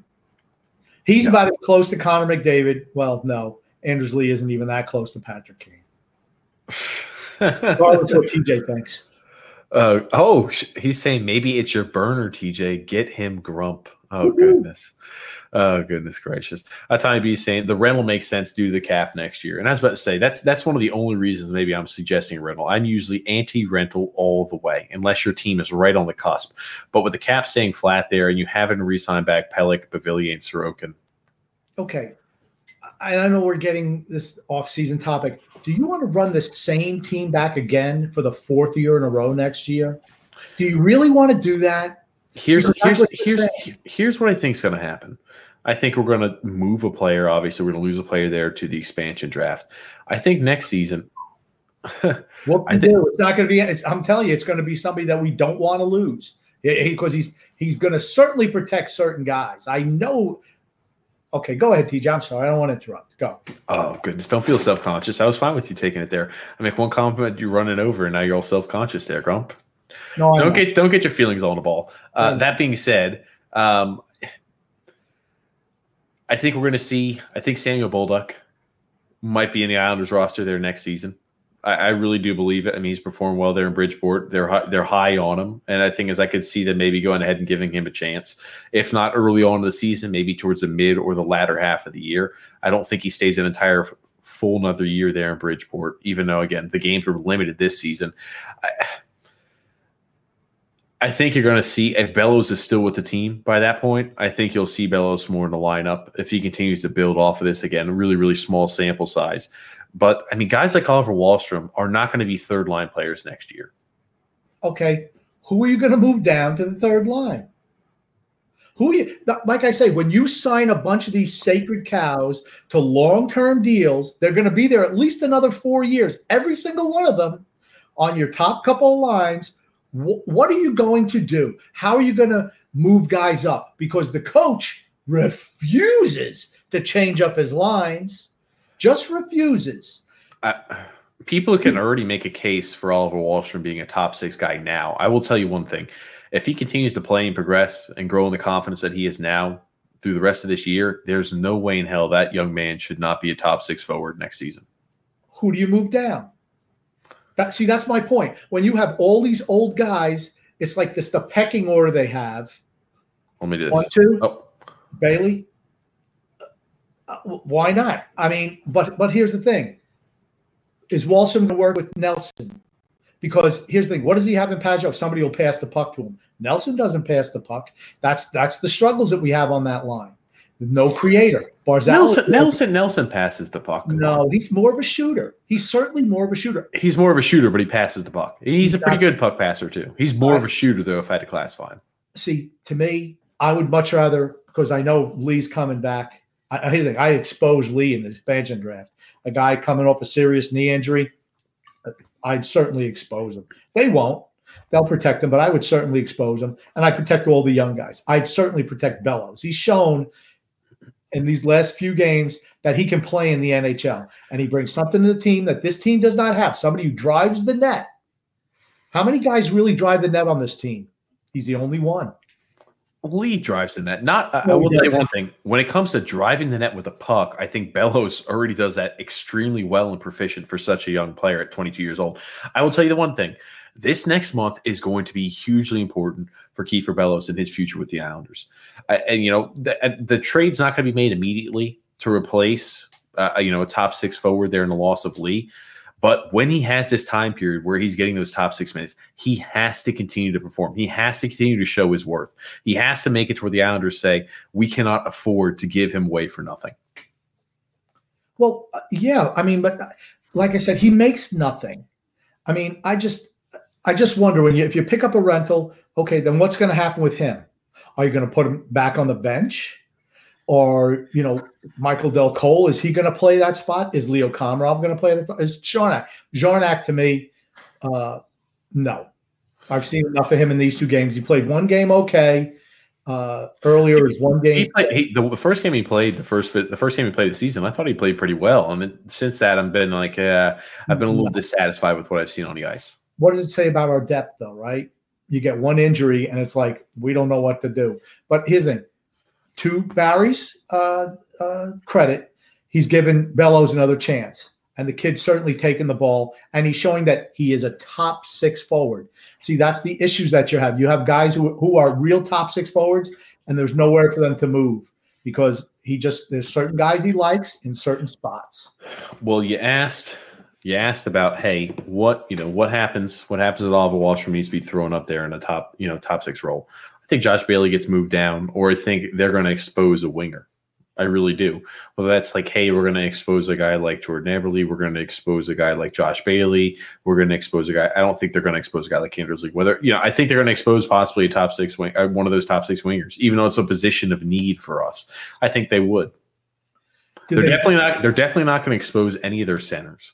There's no way that's going to happen. Okay. They're not exposing. Maybe I don't think they're going to expose any of their defensemen. Correction. I don't think that's what I don't think they're going to expose any defenseman that a team wants to select. I mean, Scott Mayfield, as much as he's on a cap-friendly deal, I'm sorry. I mean, like he's so limited. If you're a team that's an expansion team, you're going to take either Nick Leddy or Scott Mayfield if they're exposed. Well, that's my thing. So I mean, like, who do you protect? I protect Mayfield, Pulak, and you don't have to worry about protecting Dobson. So I mean, like, okay, you look at Mayfield's going to be the one exposed. Andy Green probably going to retire. What do you take, Sebastian Aho? Well, does Sebastian Aho prove enough? Well, I don't think he's going to be playing long term, but does he show enough where, hey, maybe a team will take a shot on him? Here's as an expansion team, you don't want to pick a bunch of overpriced veterans. Okay, what you want to do is you want to select young guys, and then you fortify them with free agents coming in. You're going to have a boatload of cap space. You're going to have, especially with the cap being flat like this, you can make deals all day long with teams around the league who want to get rid of some guys to get some capital off their books. So I think when you draft somebody, you're going to draft cheap, and then you're going to either trade for more expensive pieces.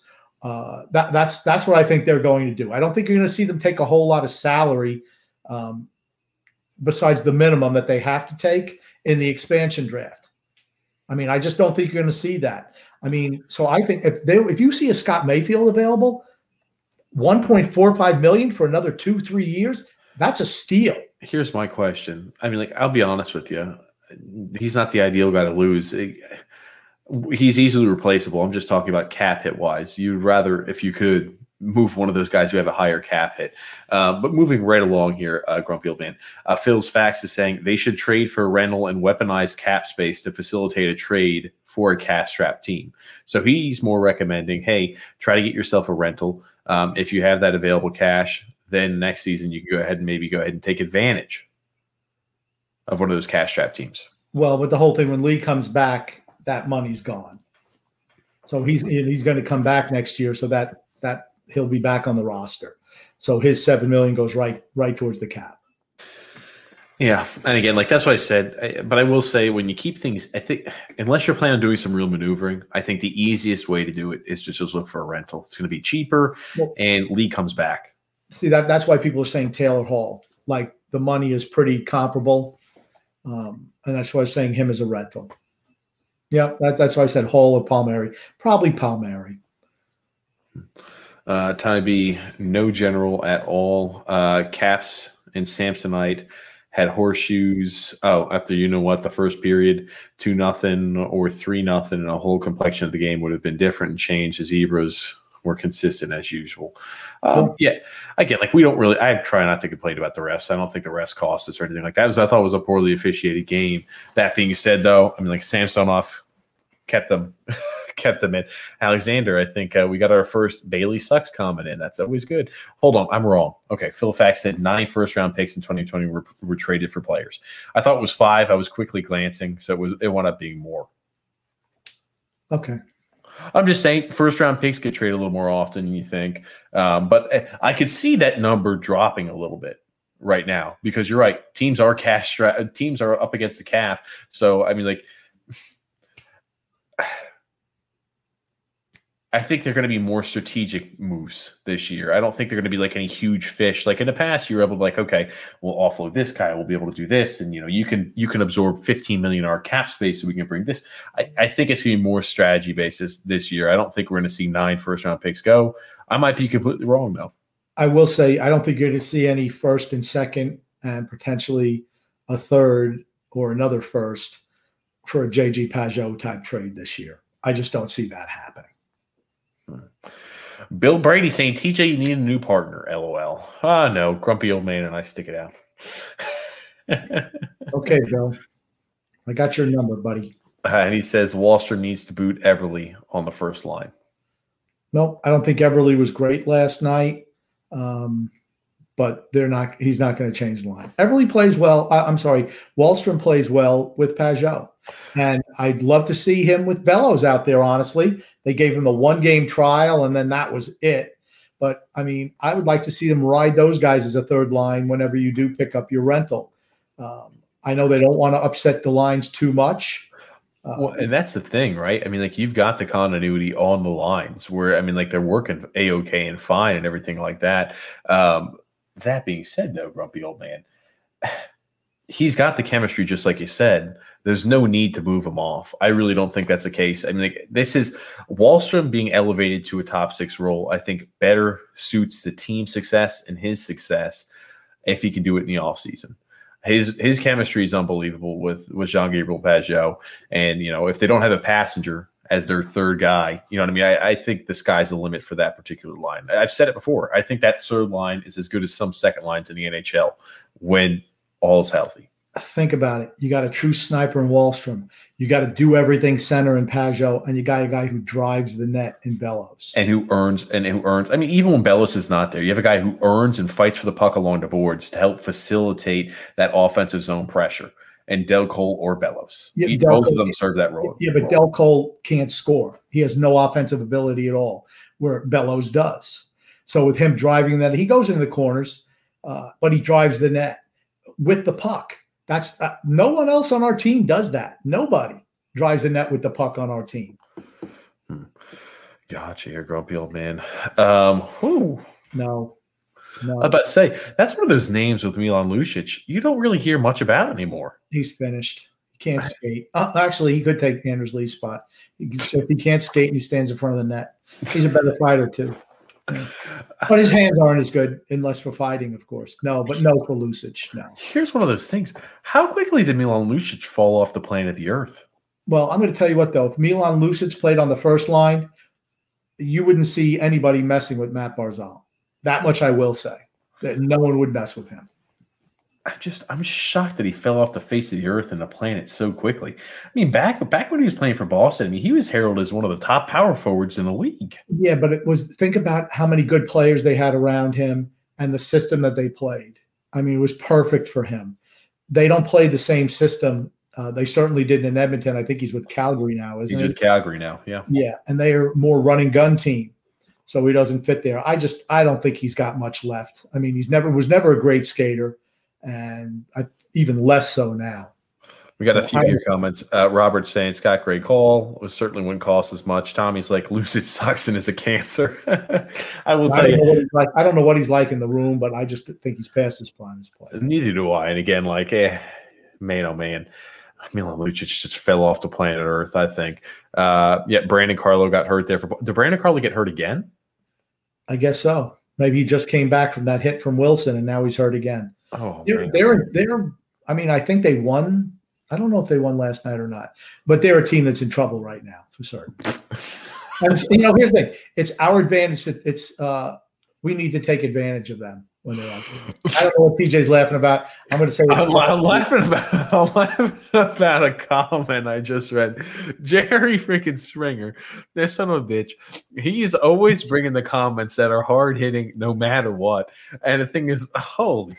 It's just like Springer, the TV show there, Grump. He says, can't tune in. We'll watch later, but love you and the grumpy old man. You were the grumpy old man.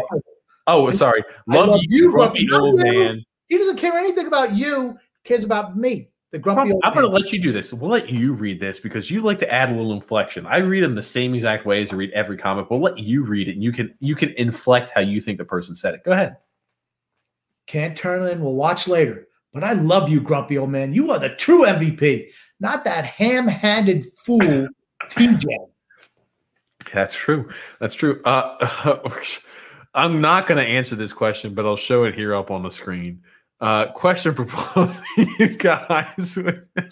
Would you smash your mask on Shannon Hogue? Oh, for reals. I want an answer. Oh, God almighty. I don't know which is the good swipe. I'll do thumbs up there. Why not? Anyway, we got a comment here from Robert saying Johnny Rockets would know that. It all depends if you want all your eggs in one basket. Either get a few players or go for the gusto. If Hall is the guy, then I'm fine. It's fine with me. I'm going to tell you what. If you're going for a rental, I don't know how much he cost. But, boy, Johnny Gaudreau would be a nice fit. He would be a nice fit. Now, that's something I could certainly – if you're just going for a rental, I could definitely go for that.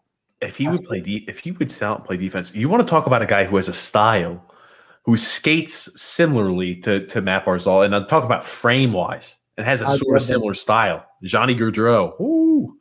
You talk about the offensive production this team could produce. I mean, again, I don't think he offers much on the defensive side of the puck, but I don't think he's a liability defensively.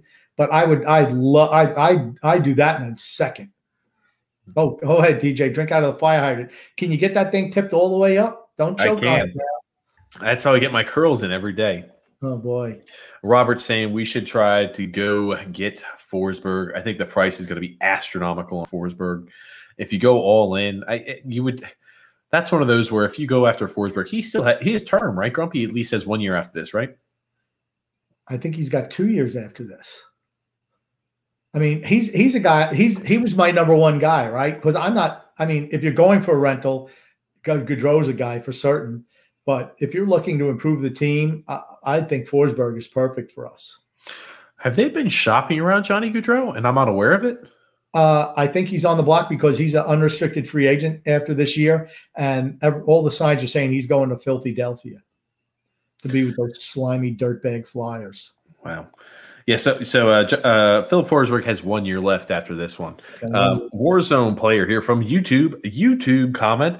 He says, I want Taylor Hall. Why not? A second-round pick and make a cup. Well, he's going to cost a lot more than the second-round pick. The Islanders have the tools to win it all. Well, he hasn't put up any points this year. So I don't know how much for a rental who's got 2 goals the whole year, how much you think you're going to get for him? Here's my thing. I think the NHL is one of those. I'm not going to call it a good old boys club, but it's one of those clubs and it's one of those organizations where a lot on prior performances determines what you get traded for and what the value you have. Even though Taylor Hall's had by his standards, a pretty bad year, the entire Buffalo Sabres team has been hideous. So it hasn't been like it's just him. If it was just him on the Buffalo Sabres, I understand him getting dropped there a little bit in value. But I mean, the entire team has struggled, and they just canned the coach. So maybe teams are willing to say it's coach, it's Ralph. That's the reason why. Okay, he had no market in free agency this year. One team, nobody wanted him. Only gave him a 1 year deal. I don't know where his value is right now. I don't think you're going to have to give up a whole lot to get him. Jim P saying, I'd trade Hall for a second Leo and Hickey. Who wouldn't? I was about to say, if that's what they offered, I'd be like, yes, please. Immediately take that. Don't even bother. Just go ahead and get it printed off so we can sign it. We'll chit chat later. Throw Bailey in there too. Oh, David C saying, yes, Grump, I'm basically bald. That's all right. That's all right. That's okay. Doesn't matter. So am I. Look. Oh, gosh. Brian B said, sorry I'm late. What did I miss? Let me guess. Lou got us a top 6. Oh, wait. What a joke. I like Brian. Man, Brian's all right. He's the man. I'm telling you. Dave P saying, can't remember the Russian guy's name that's coming from the Islanders.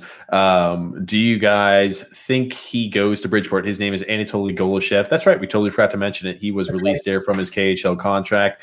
Again, like we've talked about Anatoly Golishev for a while. I mean, I remember the original rumor from like a Russian verified Twitter account was that he was going to come to the Islanders. I think it was 2 years ago, but he was like, I want to stay here and raise my family. And I remember we were talking about that on the podcast now a year or two ago, Grump. Hold on. Are there actually Russian verified Twitter accounts? Like they're verified? I mean, I don't know what comes out of communist Russia. No. He's a Russian. He writes like for the KHL and he covers it. He's one of those he's one of the members of the media there. And he tweeted that he was looking to leave and he had to come out. Golishev was like, no, I'm not looking to leave yet. We just had a kid. We're looking to raise him. Something like that along those lines. But I mean, all signs point to that Golishev is going to come there to the Islanders organization. So that's always good to see. Again, he's a winger that not huge in stature, but has put up points. He was the leading scorer for whatever franchise. I cannot pronounce the franchise he played for in the KHL, but he was a leading scorer there for that franchise. So again, he's a guy who has been successful there in the K. So it'll be interesting to see how he acclimates there to a smaller ice surface. Yeah, I think they say that he's going to sign in the NHL. I'd love to see him at Bridgeport. Why not? Why not? Sal P is saying, I would take Hall as a rental, but I don't want Bellows going to Buffalo as part of the deal.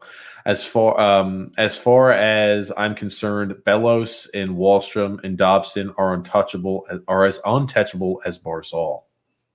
Yeah, I don't want Bellows going either. He showed he can play in this league. He's on his entry league contract. Those are the guys. That's the thing that frustrates me so much with this team. We continue to re-sign veterans who are they're jags for the most part, and we don't benefit from playing our younger players who are on really cap. They're really on cap friendly deals. Right. Those are the guys you want to break them in. You don't want to have them sit them on the bench for years and years until you have to pay. Oh, now they're good players. Now we have to pay them right away. You're getting no benefit from the savings that you could by playing them earlier and letting them develop. I mean, it's so dumb. It's so 1980s. It's so Lou Lamoriello. It's just frustrating. These are different times with the salary cap. You have to use your entry-level contracts as soon as you can so you can spend money on other players. You don't overpay for overpriced JAG veterans. Here's my question. Realistically, let's say if it's like, hey, Kiefer and somebody else for Hall. Would you be in on that? No. Again, this is all assuming that Hall is willing to play defense. He obviously does have the chemistry there with Eberle from the past. But if he's willing to play defense, again, some people are so anti-Hall. He hasn't performed very well. You have to assume maybe the price will be a little cheaper on him, but he's a name that's being thrown out there left and right. Okay. If you're planning on keeping him past this year, I'd consider it. But if you're not, for just a rental, absolutely not. Bellows is one of the guys for the future.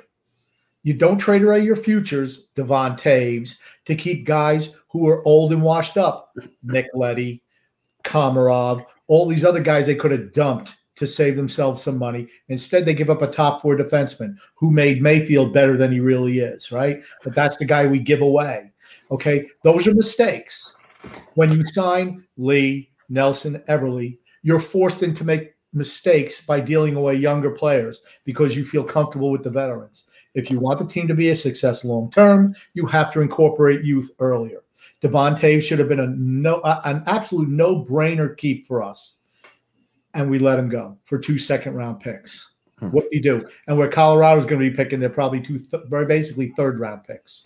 I've got a comment here from Scott saying it's called depth, Grumpy. The teams you're mentioning, the Islanders have depth. Islanders don't. The teams you're mentioning have depth. The Islanders don't. Absolutely spot on. Jim P saying get Bailey off of the power play. How does this freaking guy get over 20 minutes a night? I don't understand it. Bailey gets over 20 minutes a night? I mean, look at how many minutes he plays. I don't think it's 20 minutes.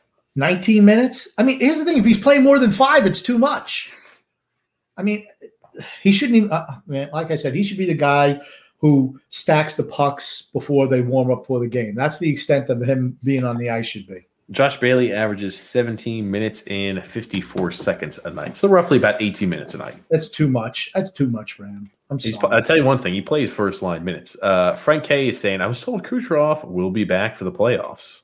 I think, but then you're going to have that salary cap issue with him. He's on long-term injury. That saved them going into the season, putting him on long-term injury. From having to make any ridiculous and ludicrous saves. David says, hey, Grump, TJ and Grump. And then Brian P saying, trucking through Minnesota, just arriving. What's up, fellas? Hey, how are you guys doing? Oh, goodness. Grump, who would you like us to get with the $3.7 million in cap space? Grumpy, who would you want as an ideal scenario? I know there's a lot of names being thrown out there. Your ideal guy. I know you're looking for a guy with term. Forsberg. If I was looking for anybody, it'd be Forsberg. The guys who I think are available is Forsberg. I'd like Connor McDavid, him. I'd like him, but no. Forsberg is supposedly going to do a fire sale in Nashville. That's the type of guy I'd want. I'd want somebody who I could bring in there long term. I think he's a perfect fit for us. I really do. Okay, we got one here saying Sal P is saying, I would buy a Seattle Kraken number 12 Bailey jersey next year for Grumpy to wear on the podcast. Wouldn't that be awesome? I would wear that probably every single podcast. And you wouldn't fail to mention it that he is your favorite Seattle Kraken member. He would be my favorite Seattle Kraken member for certain. I'd speak so highly of him because, he's no longer on the team. Hockey has been part of the Kraken legacy forever out here in Seattle, and Josh Bailey would just fit in perfectly. Brian P said, did I miss a good rant? Well, you definitely missed a rant. That's for damn certain. Absolutely, you missed a good one. A couple of good ones. And a classic Grumpy. Oh, goodness. David C says Bailey has to have naked pictures of Barry Trotz. Who would even want those though? How could you even? I mean, I don't. I'd say that a lot. Could you imagine Barry Trotz naked?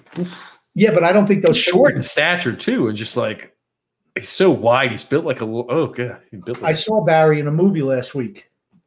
What movie did you see him in? It was Tin Cup. He was walking across a highway. Like an armadillo, a little tail coming out the back, a little shell over the top. I thought you were about to say you saw him in a movie. You're going to say The Incredibles, Mole Man at the very end. No, he's an armadillo, more like an armadillo. He could be a mole too, but I'm going to say an armadillo. Fair enough here. Brian B says, I like it that you guys are honest. I've seen other shows where they're like pom-pom hour. Yeah, again, like. What's the sense? What is the sense of just, hey, everything's great, guys. Hey, Johnny, how's our team doing? It's doing great. Can we do anything better? It doesn't matter. We're the Islanders. We're great.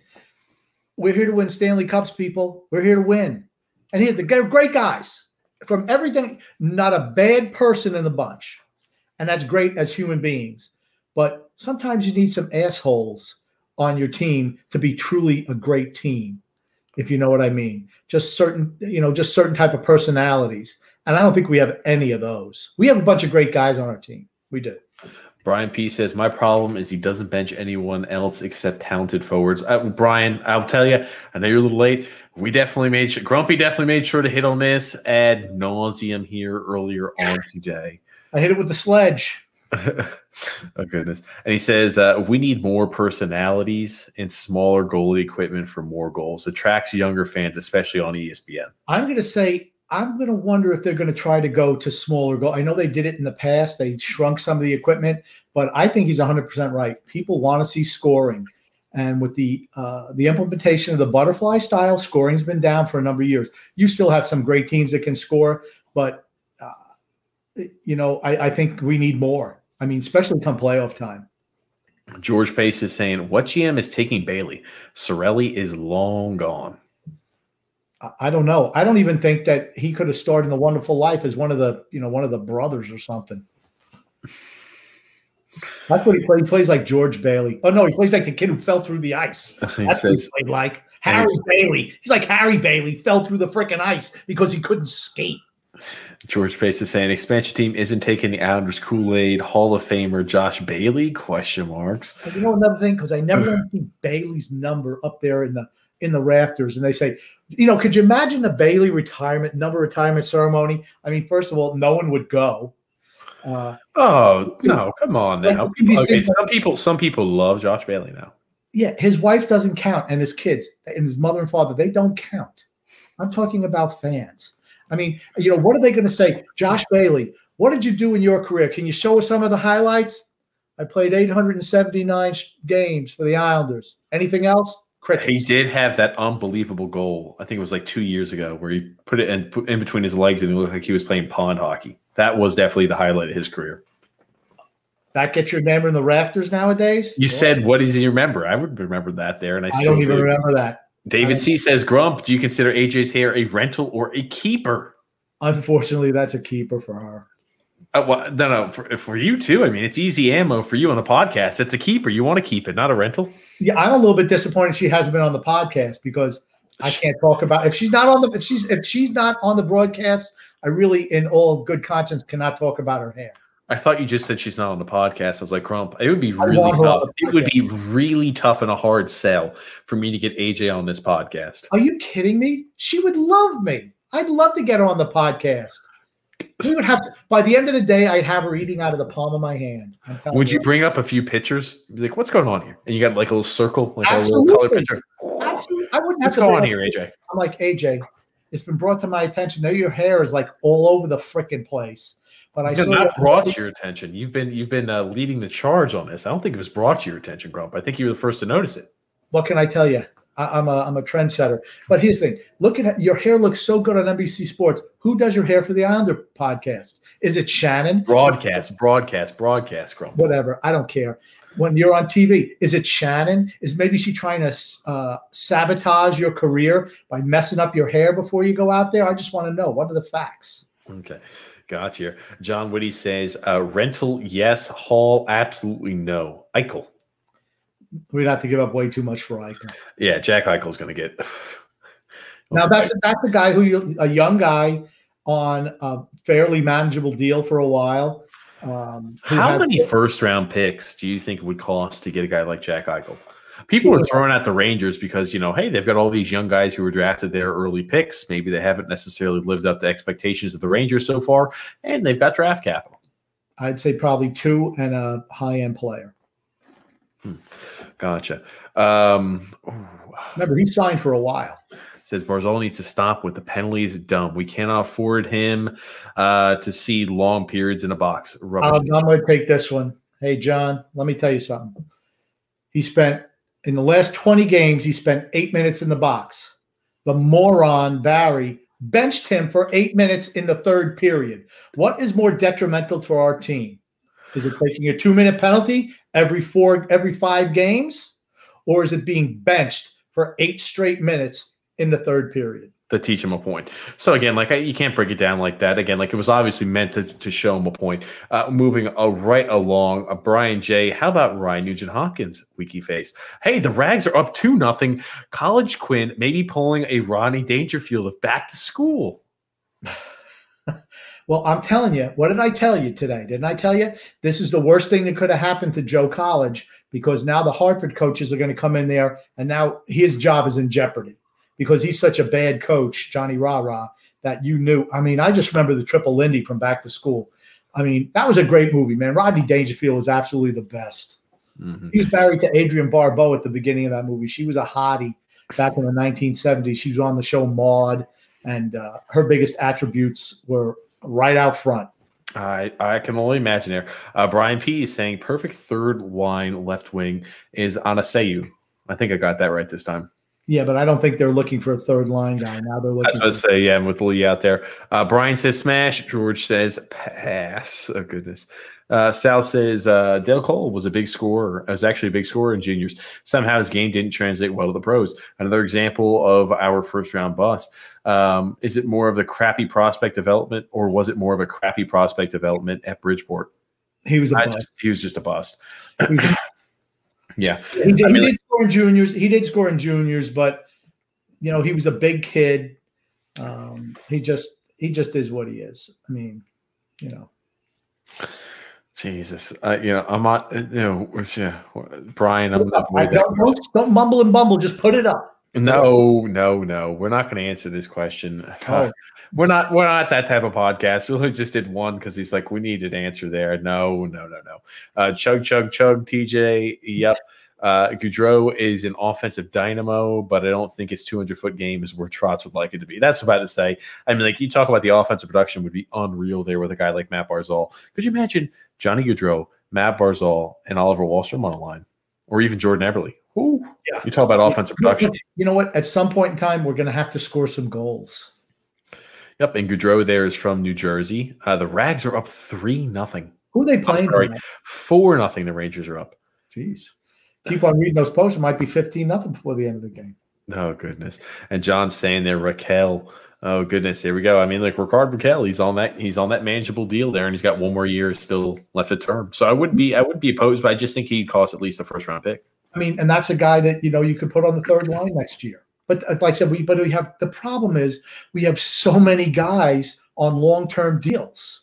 Unless you move some of them out, it's like, where are you going to play? I mean, that's the frustrating part. That's why you don't sign everybody long-term. And Brian P. says Bailey plays double what Wally plays. That's pathetic.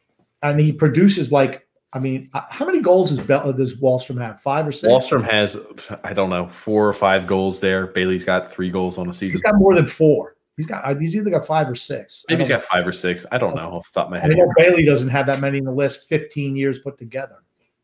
Bailey sucks. I mean, that's about as nice as I could put it, honestly. Yeah, Grump, you keep pushing that. Bailey sucks there. It's same old, same song. He's got 6 goals. It's the truth. He's hard to watch. Automobilist. It's the name of the Russian team. I was about to say, I always butcher that name. Sal's also saying king of the secondary assist. Brian B saying Islanders never get a top free agent. Why? Oh, that's a lot. It's a lot of reasons. They always make excuses. The Rangers are winning 6-0 through the second period. I'm telling you, Johnny Rah-Rah, they got talent on the team. Johnny Rah-Rah, he better get his ass healthy fast.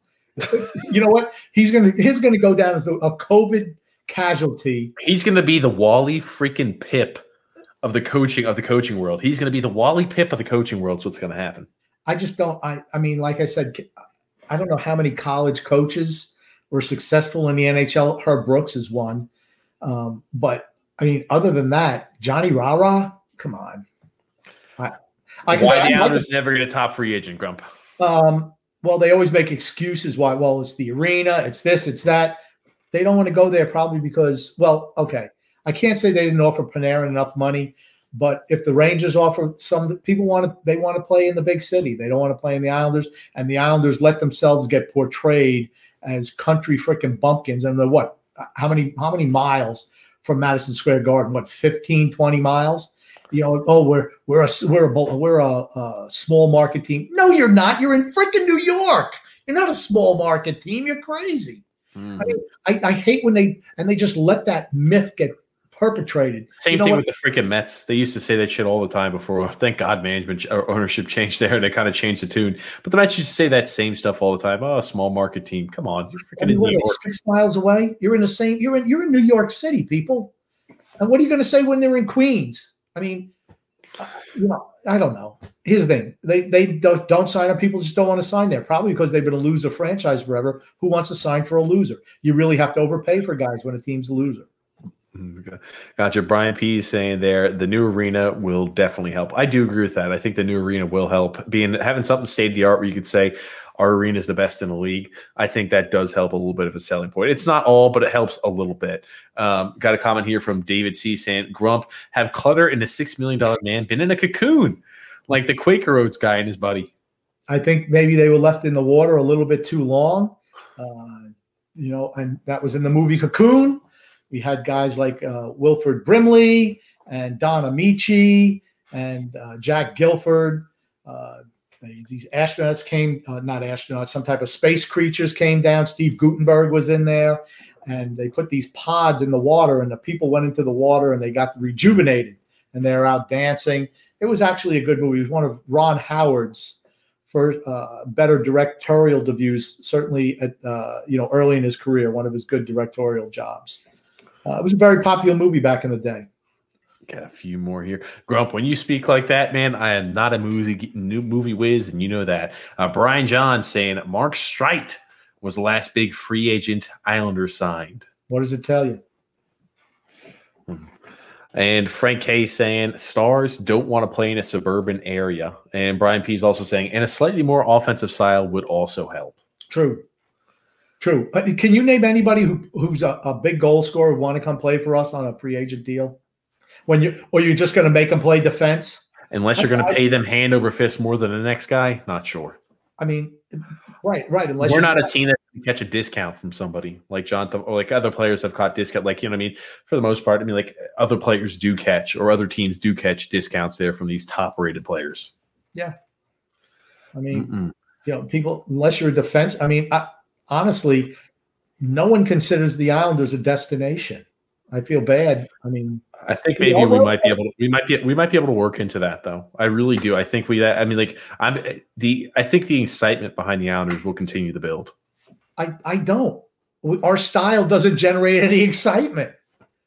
I mean, can you say that we're an exciting team to watch? Or hey, look at the run and gun style of the Islanders. What's our run and gun style? Clear in the zone. As of recent, we have been more exciting to watch. And I think with the guys like Wahlstrom continuing to step up and those young guys who do have more offensive acumen there, I think with them stepping up and filling, top six roles, I think we will be more exciting to watch. Grump, we are right here at the end, right around 2 hours. Is there anything you want to throw in before we wrap up this podcast? Yeah, I just want to say, benching your best offensive player is certainly going to get free agents really wanting to come there too. The only guy who can really play real offense on your team, let's bench him because he doesn't play enough defense or makes a mistake. Yeah, that's the place I want to go. Well, thank you so much. How many free agents do you see running to go to Columbus, playing for John Tortorelli, who benches guys at the drop of a hat? How many guys you see running to? Oh, Columbus, there's a destination. John Tortorella is not a fan. He's not a player's coach. So I mean, like I think like Barry, even though he does bench players, the players have an utmost respect for him. John Tortorella is like, yeah, hey man, he's volatile and he wears out his welcome quick.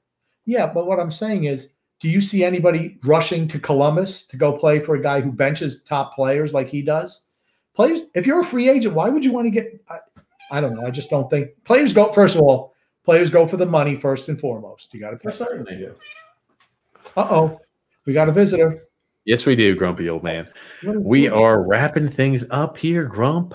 I do want to say thank you, grumpy old man. I also want to say thank you for everybody who participated in the live stream and listened to the podcast. We love it. The fact that people listen to myself and the grumpy old man talk about the sport and the team that we absolutely love and adore for certain there, grumpy old man. Grumpy, very critical sometimes, but he loves the Islanders. Don't ever confuse it there.